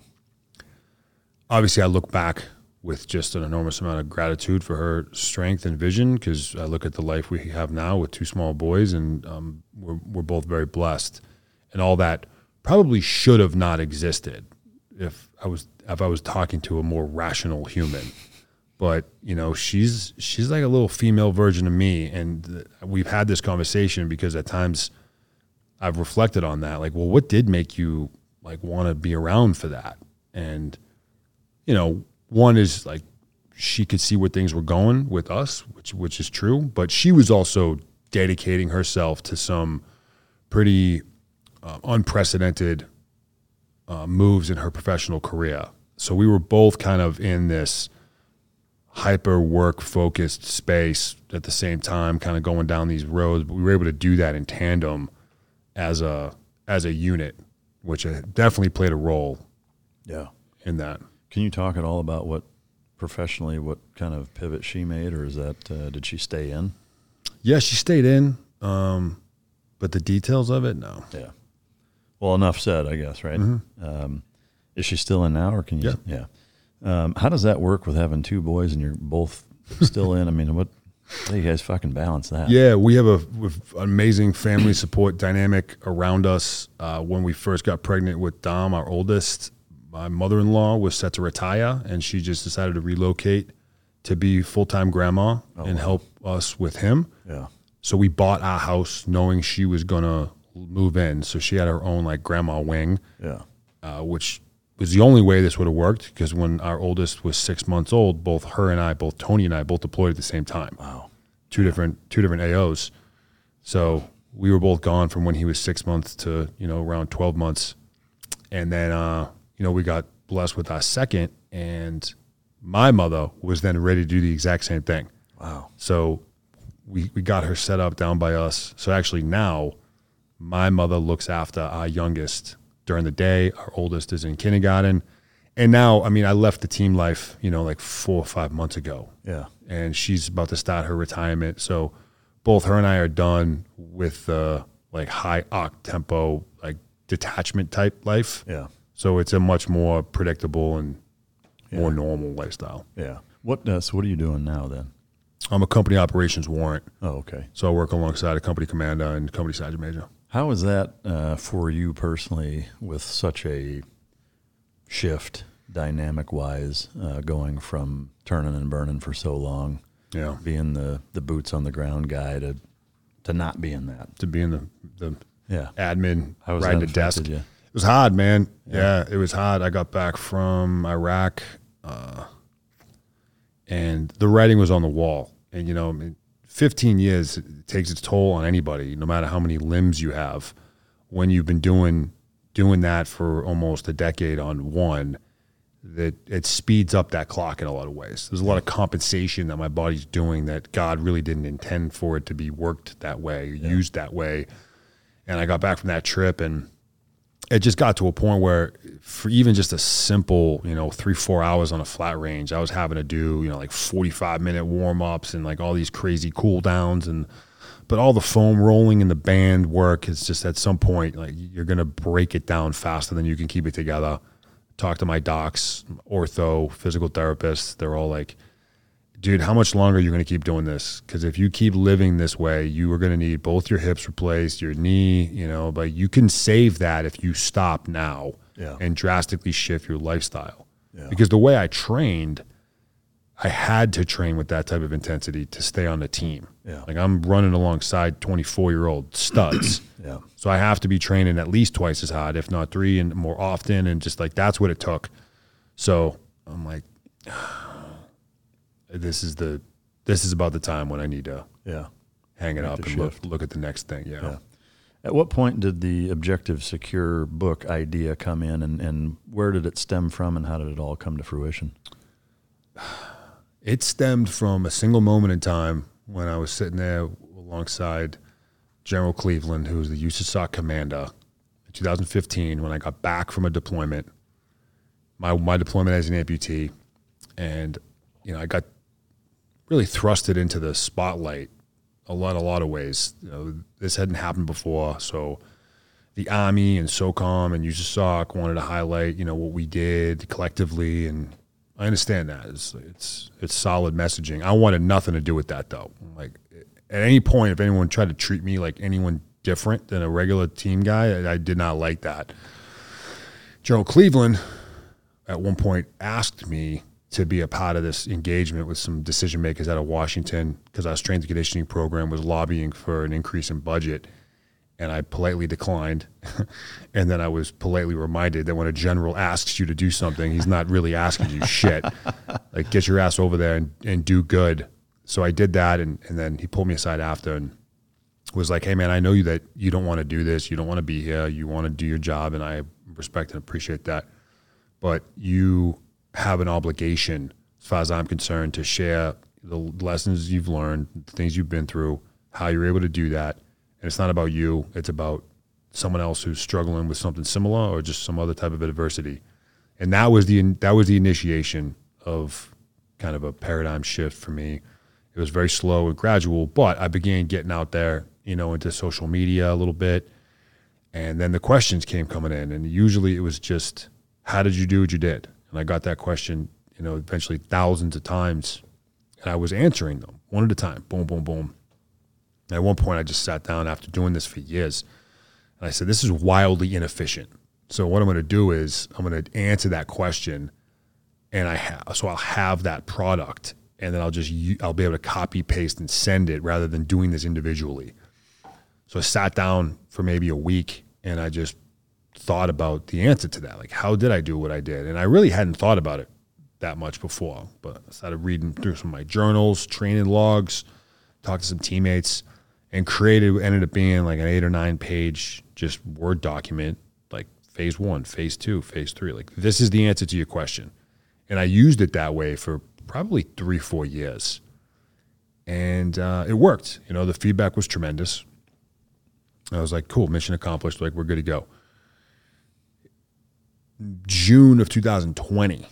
Now, I'm in dive school down at Key West. This is now like peak COVID time, which is a key part of this story. I'm at Key West getting my ass kicked going through dive school. And one of my really good buddies, we played football together in college, been close friends over 20 years now. He calls me out of the blue. And usually when he would call me or I would call him, it meant there was like a problem that needed to be dealt with. Usually it's just, hey, man, text message, you good? I'm good, cool, later.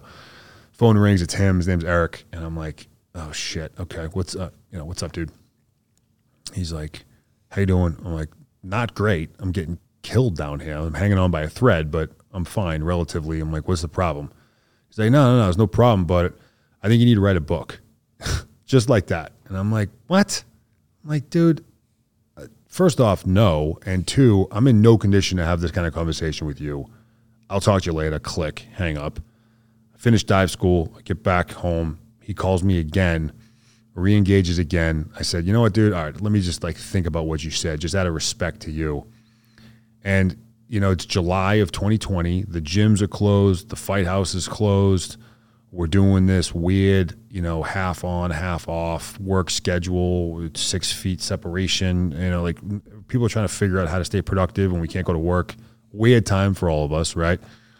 But I have all this extra time and energy on my hands that I otherwise would have spent working or in the gym or whatever. So I'm like, you know what? Let's just see what happens. And I have this Word document that I've been using really as an outline.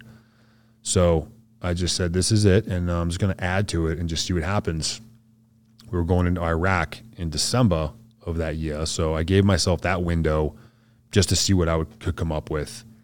And within just a couple weeks, I became obsessed with it, which is weird because if I was writing anything prior to that point, it was because I had to, whether it was for work or for school or for something. I did not enjoy writing. But once I decided to do this, I found myself really in love with it. And I just got obsessed to the point where there were times I was jumping out of bed at 2 o'clock in the morning because I just had to go write.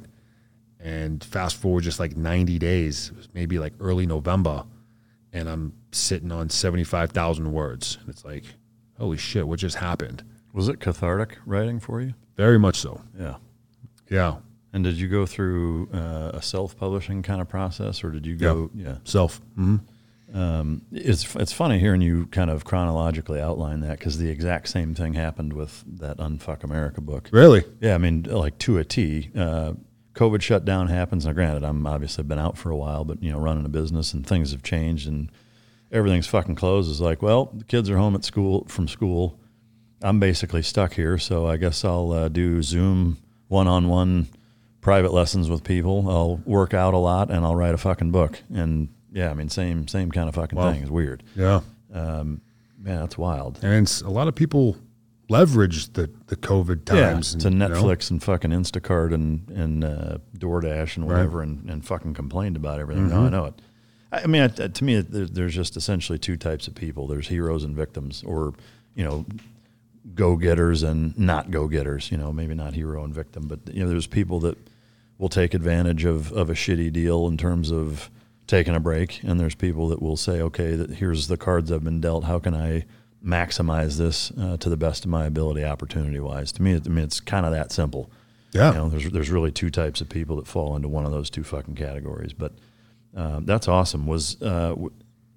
I know your buddy Eric said that. How was the command? How was their reception to you writing the book and being okay with it? Totally fine. Completely supportive on the exterior. You know, the quiet professional mentality is one that runs deep in our community. So way more so than my community, I guess. Yes, absolutely true. Yeah. There were actually times that were like, "What are you trying to be a SEAL?" Which, you know, that's just a fair laugh. point. And really, I tell this to my buddies. There's not really much of a difference between a Special Forces dive team and like the SEALs. Like, you guys are all the exact same cliche things that we talk shit about, like Ranger panties, frosted tips, visible abs. I haven't seen you wear a shirt in 6 weeks. Yeah. But yeah, so there was definitely some of that, which I was prepared for. But overall, it was, nah, man, like, I think that's awesome. Yeah. Like, I had to figure out what protocol looked like to how to get it approved to be able to do that, you know, and that was tough to navigate because most people just didn't know. They're like, I don't know. So I just took some phone calls and blind emails and like, hey, this is what I'm trying to do. What's the right way to do it? I want to make sure I do this the right way and blah, blah, blah. So I did all that. You know, I had to get the manuscript approved out of the Pentagon, which only took maybe like, I don't know, it was like 3 or 4 months. Yeah. I moved kind of quick. I was kind of surprised. Yeah. I mean, has there been any backlash? Because, I mean, you've done some pretty big interviews. The book, your social media presence is significant. Has there been anybody that's kind of, you know, had a bad taste in their mouth as it relates to that? Yeah. And I've had a chance to have some conversations about them, which I respect and I appreciate. I have modified my interpretation of what it means to be a quiet professional. And I believe there's a difference between quiet and silent. And I know where my integrity is. I know where my morals are. I know why I did this. I know why I do what I do. And I sleep fine at night because of that. Yeah. You're entitled to your opinion. And I respect that entirely. The greatest piece of backlash I get or negative criticism is people expect or want this to be an autobiography. Yeah. They're like, I want like stories. I want your story, man. Because while there's vignettes in there and examples, there's just enough in there to try to put the reader into the context of what I was experiencing when I realized the importance of, you know, discipline, structure, work ethic. Like, that's the point of this project. The stories are there just to highlight this. Yeah. So I guess that's good that's good negative criticism. Like, people want the story. Yeah. Which this very much is not. Yeah. No, it makes good sense.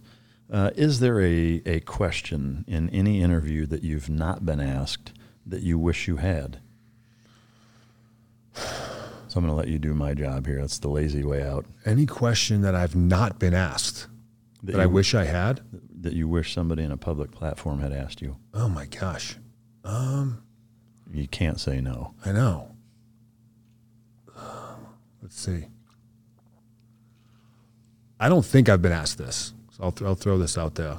I don't even know how I would frame the question, but the question would come in the form of something about, now that you're a father, you got 2 kids, but you're still, like going at it, living in this lifestyle. Do you feel like maybe you have an obligation to them to like do something different, maybe something less dangerous or something less time consuming or like whatever it is? And this is on my mind, one of my more recent like journal entries. I was kind of just like thinking through this. And, while I can appreciate that sentiment, I'm very much looking forward to, and actually I need to be in a position where once my oldest is old enough to recognize what I'm saying and appreciate what I've lived, when I tell that kid, you can be anything you want to be. You can do anything that you want to do. Anything you set your mind to is possible. I have to have lived that. I have to have demonstrated that. It can't just be like a facade, these hollow words or a bumper sticker slogan. Yeah. I need to be prepared for that kid to then turn around and go, well, is that what you did? Yeah, because I can tell you when they're teenagers, you can rest the fuck assured they'll see through anything that way, or even before that, because you're not going to snowball them. And I mean, obviously the life you've lived and the experiences you've had, that's a pretty easy set of dots to connect, I think, for that explanation to a child to tangibly get that and to kind of walk the walk and, and showcase that, motherfucker, I have, and you can see me and look at it. But in that same vein, I know you had both your children after the incident, but do you view fatherhood any different now post amputation than you did prior to? The only thing I can think of that comes to mind is like wasn't so much pre-injury, but really ironically right around that time. This was mostly triggered because of my now wife, but prior to that, like I wanted to live this like samurai warrior lifestyle where like this is all I did. The idea of having kids like was never an option, never really on my mind. Really? Yeah, man. Like I wanted to live this like almost fictitious warrior lifestyle. Yeah. Fucking Ronin. I mean, obviously it's impossible to crystal ball it, but do you think that you would have had kids had you not had I this not? happen? Yeah, I don't know. But what I do know is, again, we keep going with the Marty McFly, but another reason why I if I could go back and undo this and miraculously my leg is back on, the butterfly effect could in theory be very real. Would I risk undoing anything? The answer is no, because if there's even a chance that what I have now in terms of my family doesn't exist, then that's a non-starter. Yeah. I mean, that says everything you need to know. I've got a couple of just random questions that I've written down as we've had this talk that I'd like to throw your way, and they are completely fucking random. Cool. From a nutrition, drinking, like how dialed in or how important is it for you to dial in, and how dialed in is your nutrition and what you eat, drink, consume, bed routine, morning routine, all of those things? Like, is that something for you that like it's got to be super meticulous and I don't stray from it for you to be able to function the way that you do? At this stage, I do prefer to live in a place of structure where I know exactly what I'm going to be eating and what I'm going to be doing in the gym 12 days from now. That's my comfort place. So I do keep things pretty meticulous, but it's not nearly as rigid as it has been at times in the past. Yeah. There's even in Objective Secure, I outlined what a regular day looked like for me just by the minute, like boom, boom, boom, boom, boom. I did not stray from that. I won't say under any circumstances, but that's how I lived like 99 days out of 100 because I was willing to forego everything else. Yeah. Nothing else mattered. Today, me, an entirely different place. Priorities have moved around. I have a little bit more, adaptability and flexibility strategically built in there. Yeah. Where I can make up a thing or two here or there if I need to. But if I start to live just kind of totally spontaneously, I get really uncomfortable pretty fast. Yeah. Nutrition wise, pretty clean dial in. Yeah, it stays dialed in. Like I know what my daily calorie intake is. I know what my macros are. And when was the last time you had McDonald's? Oh my God. Or any fast food? Like just garbage fast food. I don't know. Years? I don't know. Yeah. Yes. Definitely yes. Is there a guilty pleasure food-wise that like a couple times a month, a pizza or like... Italian?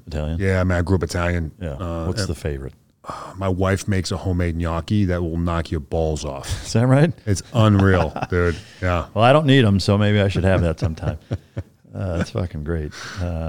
Was there a tradition, an Italian food tradition growing up that... Family dinners on Sundays. Was it always different, or were there a couple of staple things that... Yeah, ziti meatballs was there every single time. My grandmother... It's like some shit straight out of Sopranos, man. I love it. She would start cooking her gravy on like Friday, and we would eat on Sunday. Oh, man. I love Unreal. It. Yeah. That's so cool. I love it. From a Brazilian jiu-jitsu adaptation standpoint, how I mean, obviously it affects and impacts how you do it. I'm assuming it's sans prosthetic. Correct. Because nobody's heel hooking your fucking prosthetic limb, right? So yeah, and then this thing starts whipping around and becomes a weapon for everybody. Yeah. So I mean, is there an advantage? Like, have you ever tried rolling with it? I have. Yeah. And is it more trouble than it's good, or can you use it? Because I mean, realistically, right? Like, let's say you get into an altercation. Are you gonna just go at it, or are you gonna take the time to fucking try to take it off, or what? Like, how long does it take to take that off? Yeah, like, so could you pop it off quick enough? You can actually. And now my current setup here is I could get this thing off and be into my jiu-jitsu setup in like 2 seconds if I needed to. Okay. But I've trained, especially when I was working as a combatives instructor, full on like MMA style with the leg on, just for like real life stuff, not for competition or anything like that. But like, how does it change if I have this thing on? And it certainly does. Yeah. Because like you're in a movie, and somebody grabs a hold of you, or fucks with one of your kids or whatever, and like you're not, hey, hang on 1 second. So you're just going into it. That changes how you adapt, right? Yep. 100%. Was it a huge shift in training that way? Like, were there a lot of things kind of like you're talking about dreaming with two legs? If you've got years of training with two legs, you're trying to triangle somebody. Like, fuck, I can't do that now. Like, how big of a shift, both mentally, physically, and like, how long did it take before you kind of made that subconscious adaptation to be able to do it with one leg? Yeah, because it's as difficult as it is to learn new techniques, you have to unlearn years of what has become reactive. Yeah. And that gets tough. Yeah. Which is just done through drilling and like repetition and whatnot. It took me maybe a few months, because I started doing jiu-jitsu at Walter Reed. There was a local black belt that used to come to the hospital and do a day a week. Yeah, that's awesome. With us. And then he allowed me to train at his studio once I got to a point where I could, leave the hospital and go out and do things.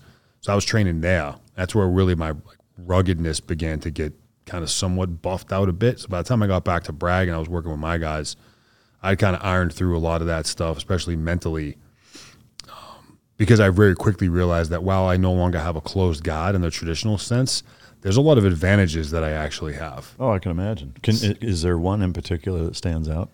The one that stands out the most is just the fact that jiu-jitsu is a weight class sport. Yeah. And just like with wrestlers with one leg, sometimes it's like they're in a 133-pound weight class, but they're built like a 177-pounder or whatever. Exactly. Yeah. Same thing. If you looked at me versus some of the people I've competed against from the waist up, you'd be like, there's no way you guys are in the same weight class, but I'm missing 45 pounds of leg. So just from a competitive standpoint, there's that. Yeah. And then also knowing that, most people I train with or that just train jiu-jitsu in general are training against people with 4 limbs. So as I go to transition or swing or move, they're going to catch that leg and it's not there. And they just come up with air and I'm already gone. Yeah. You know, so I realized that pretty quick, which became really fun to play around with. Like, how can I trick fuck this guy? Yeah. It became fun. That's wild. Is Tom Brady a traitor? No. What do you think? I mean, he's a businessman. Yeah. I mean, I'm right there with you, but there's a lot of people from where you're from that don't view it that way. And we got passionate up north. I know it. Business decision. The Jews behind it. Yeah. That's good shit. So what now, and kind of what do you see you doing moving forward long term? Yeah, so like I said, I'm in this new COW position, company ops warrant position. I got a lot to learn there as well, which is surprisingly fulfilling, dude. I mean, I would have sworn that I'm going to hate whatever I do next for the rest of my career. I'm just going to be miserable for the next 4 years or whatever. But it's actually quite fulfilling. You know, when you move up in leadership or at echelon, your span of influence gets broader. So you get a chance to touch more individuals throughout the unit outside of just, a 12-man team. So it's actually pretty cool. I got a lot to figure out on how to do that well and lead from a next level position. And then kind of outside of uniform, that's also something that is a passion project for now, but I know that that's what I'll do full time once I'm no longer serving in the uniform. Yeah. So where a lot of guys, service members in general, they struggle with transition, it's a giant void to try to fill.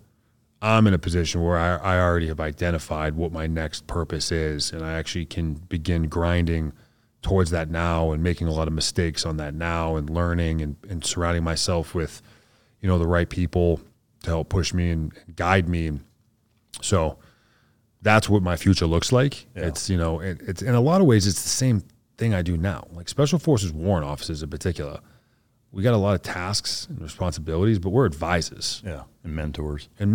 Yeah. We advise decision makers. That's the reason why we exist. Yeah. So through that lens, I'm essentially doing the exact same thing, just in the public sector. Yeah.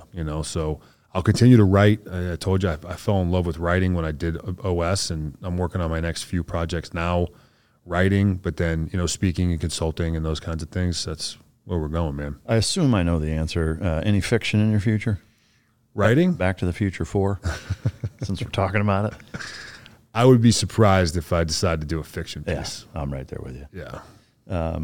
Well, good stuff. Is there anything that you would like to bring up, mention, or talk about before we wrap up? Because I do have a gift for you that I want to give to you on the show. Let's see. I'll mention the book and writing. The primary focal point for that initiative or that side of our company is the workbook version of Objective Secure. So I'm currently working on that now, which will be available in physical form as well as digital. Just a much more user-friendly way for those to extract the guide and the principles and to put them into use. So I think that'll probably be good in, maybe April, May timeframe. So is that one where almost kind of like, I don't know if you've seen like the Panda Planner type journals where it's one where like you'd go through it every year, or is it kind of a one and done? I see it as not so much of a journal, but a way to, through models and graphs and certainly the written form, take these different aspects within this methodology and just make it so it's a little easier to comprehend, but then you have that physical product to leverage to actually do some of that stuff. So I think it's something that you could circle back to, even if you've been successful achieving this goal. You can still use the same thing and just reapply how you're using it. Yeah. I guess just thinking of it purely from the entrepreneur business standpoint, if there's a way to make it a consumable item, right? Like if it's dated, and this is your 23 workbook and this is your 24 workbook, and then I'm not trying to give you business advice, but please do. But then it's like, hey, here's the 23, the 24. Like every year there's a new one. Yeah. And it's, maybe there's some refreshes, some addendums, whatever, but then it's for the rest of your fucking life. This is it. You're putting out it, whether it's a desktop one, whatever. Like every year, you're putting it out. Yeah, I like it. Thanks for that, bro. Yeah, absolutely. That's what I'm here for. Is not much, but there's a company called Champions Choice Silver, CCS, and a buddy of mine, John Johnston, out in California, that has very, very graciously offered to provide these kind of parting swag gifts for all guests on the Mic Drop episode here. So I wanted to present this to you. Very cool. On the top there is kind of the cursory coin. It's got the Mic Drop logo on the front and just one of my businesses' logos on the back. But then for you, especially where you're stationed, this may play a good role for where you're at. Oh, damn, dude. Is it buckle? Yeah. Yeah. And if you want to show it to the camera, it's got hell yeah, the greeny beanie. I said the buckle. This thing's a weapon. Yeah, well, fucking A. Which is also really cool. It's you could throw it in a plate carrier too, maybe. But, holy shit. Yeah. Very generous, man. Well, I mean, all thanks go to CCS and John Johnston. I mean, they're the ones making that happen. It was their idea. They approached me, and I was like, "Fuck, man, I don't even know what to say other than thank you." But those guys have been amazing, and being able to give the amazing guests something to take away, I think, is pretty special. So very cool, man. I appreciate it. Yeah, I appreciate you taking the time out of your schedule. I know you're busy as hell, especially being on active duty, and you're doing a lot of things while you're here. So for you to take the time to come sit down, I know you've been interviewed a number of times, and sometimes that's challenging to bring a fresh perspective or an interview that's different than the ones that you've done. I hope that I've done that in some way, but again, I can't thank you enough for coming and sharing your story. It's amazing. It's inspiring.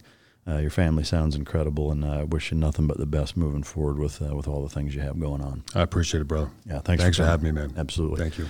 For those of you guys, I know that you enjoyed this. Even if you try to lie to yourself and tell you didn't, you can choke yourself. You know that. I appreciate the support.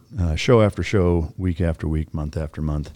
And we've got some new shows coming, over the next couple of weeks and months that I'm sure you'll enjoy. But again, I just want to say thank you to you guys for supporting this show. We wouldn't be able to do what we do without you guys. So appreciate you. Until next time, this is Mic Drop.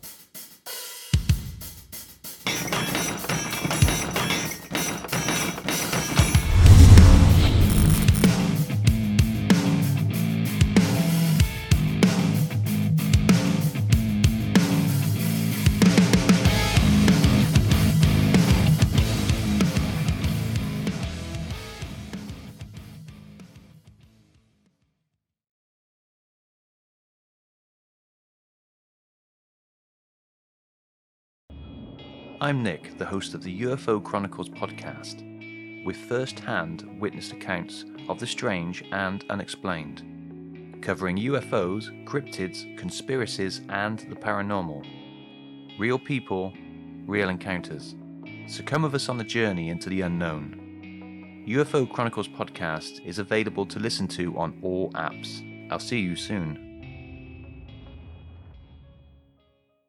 The Bigger Pockets portfolio of podcasts are worthy of your investment. We're having a real conversation as real estate investors. New episodes available every day. It's important to buy where it makes money and not necessarily where you want to travel to. Bigger Pockets, On the Market, Rookie Real Estate, or Money Podcast. The purpose of flipping is to create more cash so then you can reinvest into other types of properties. The Bigger Pockets Podcast, on YouTube or wherever you listen.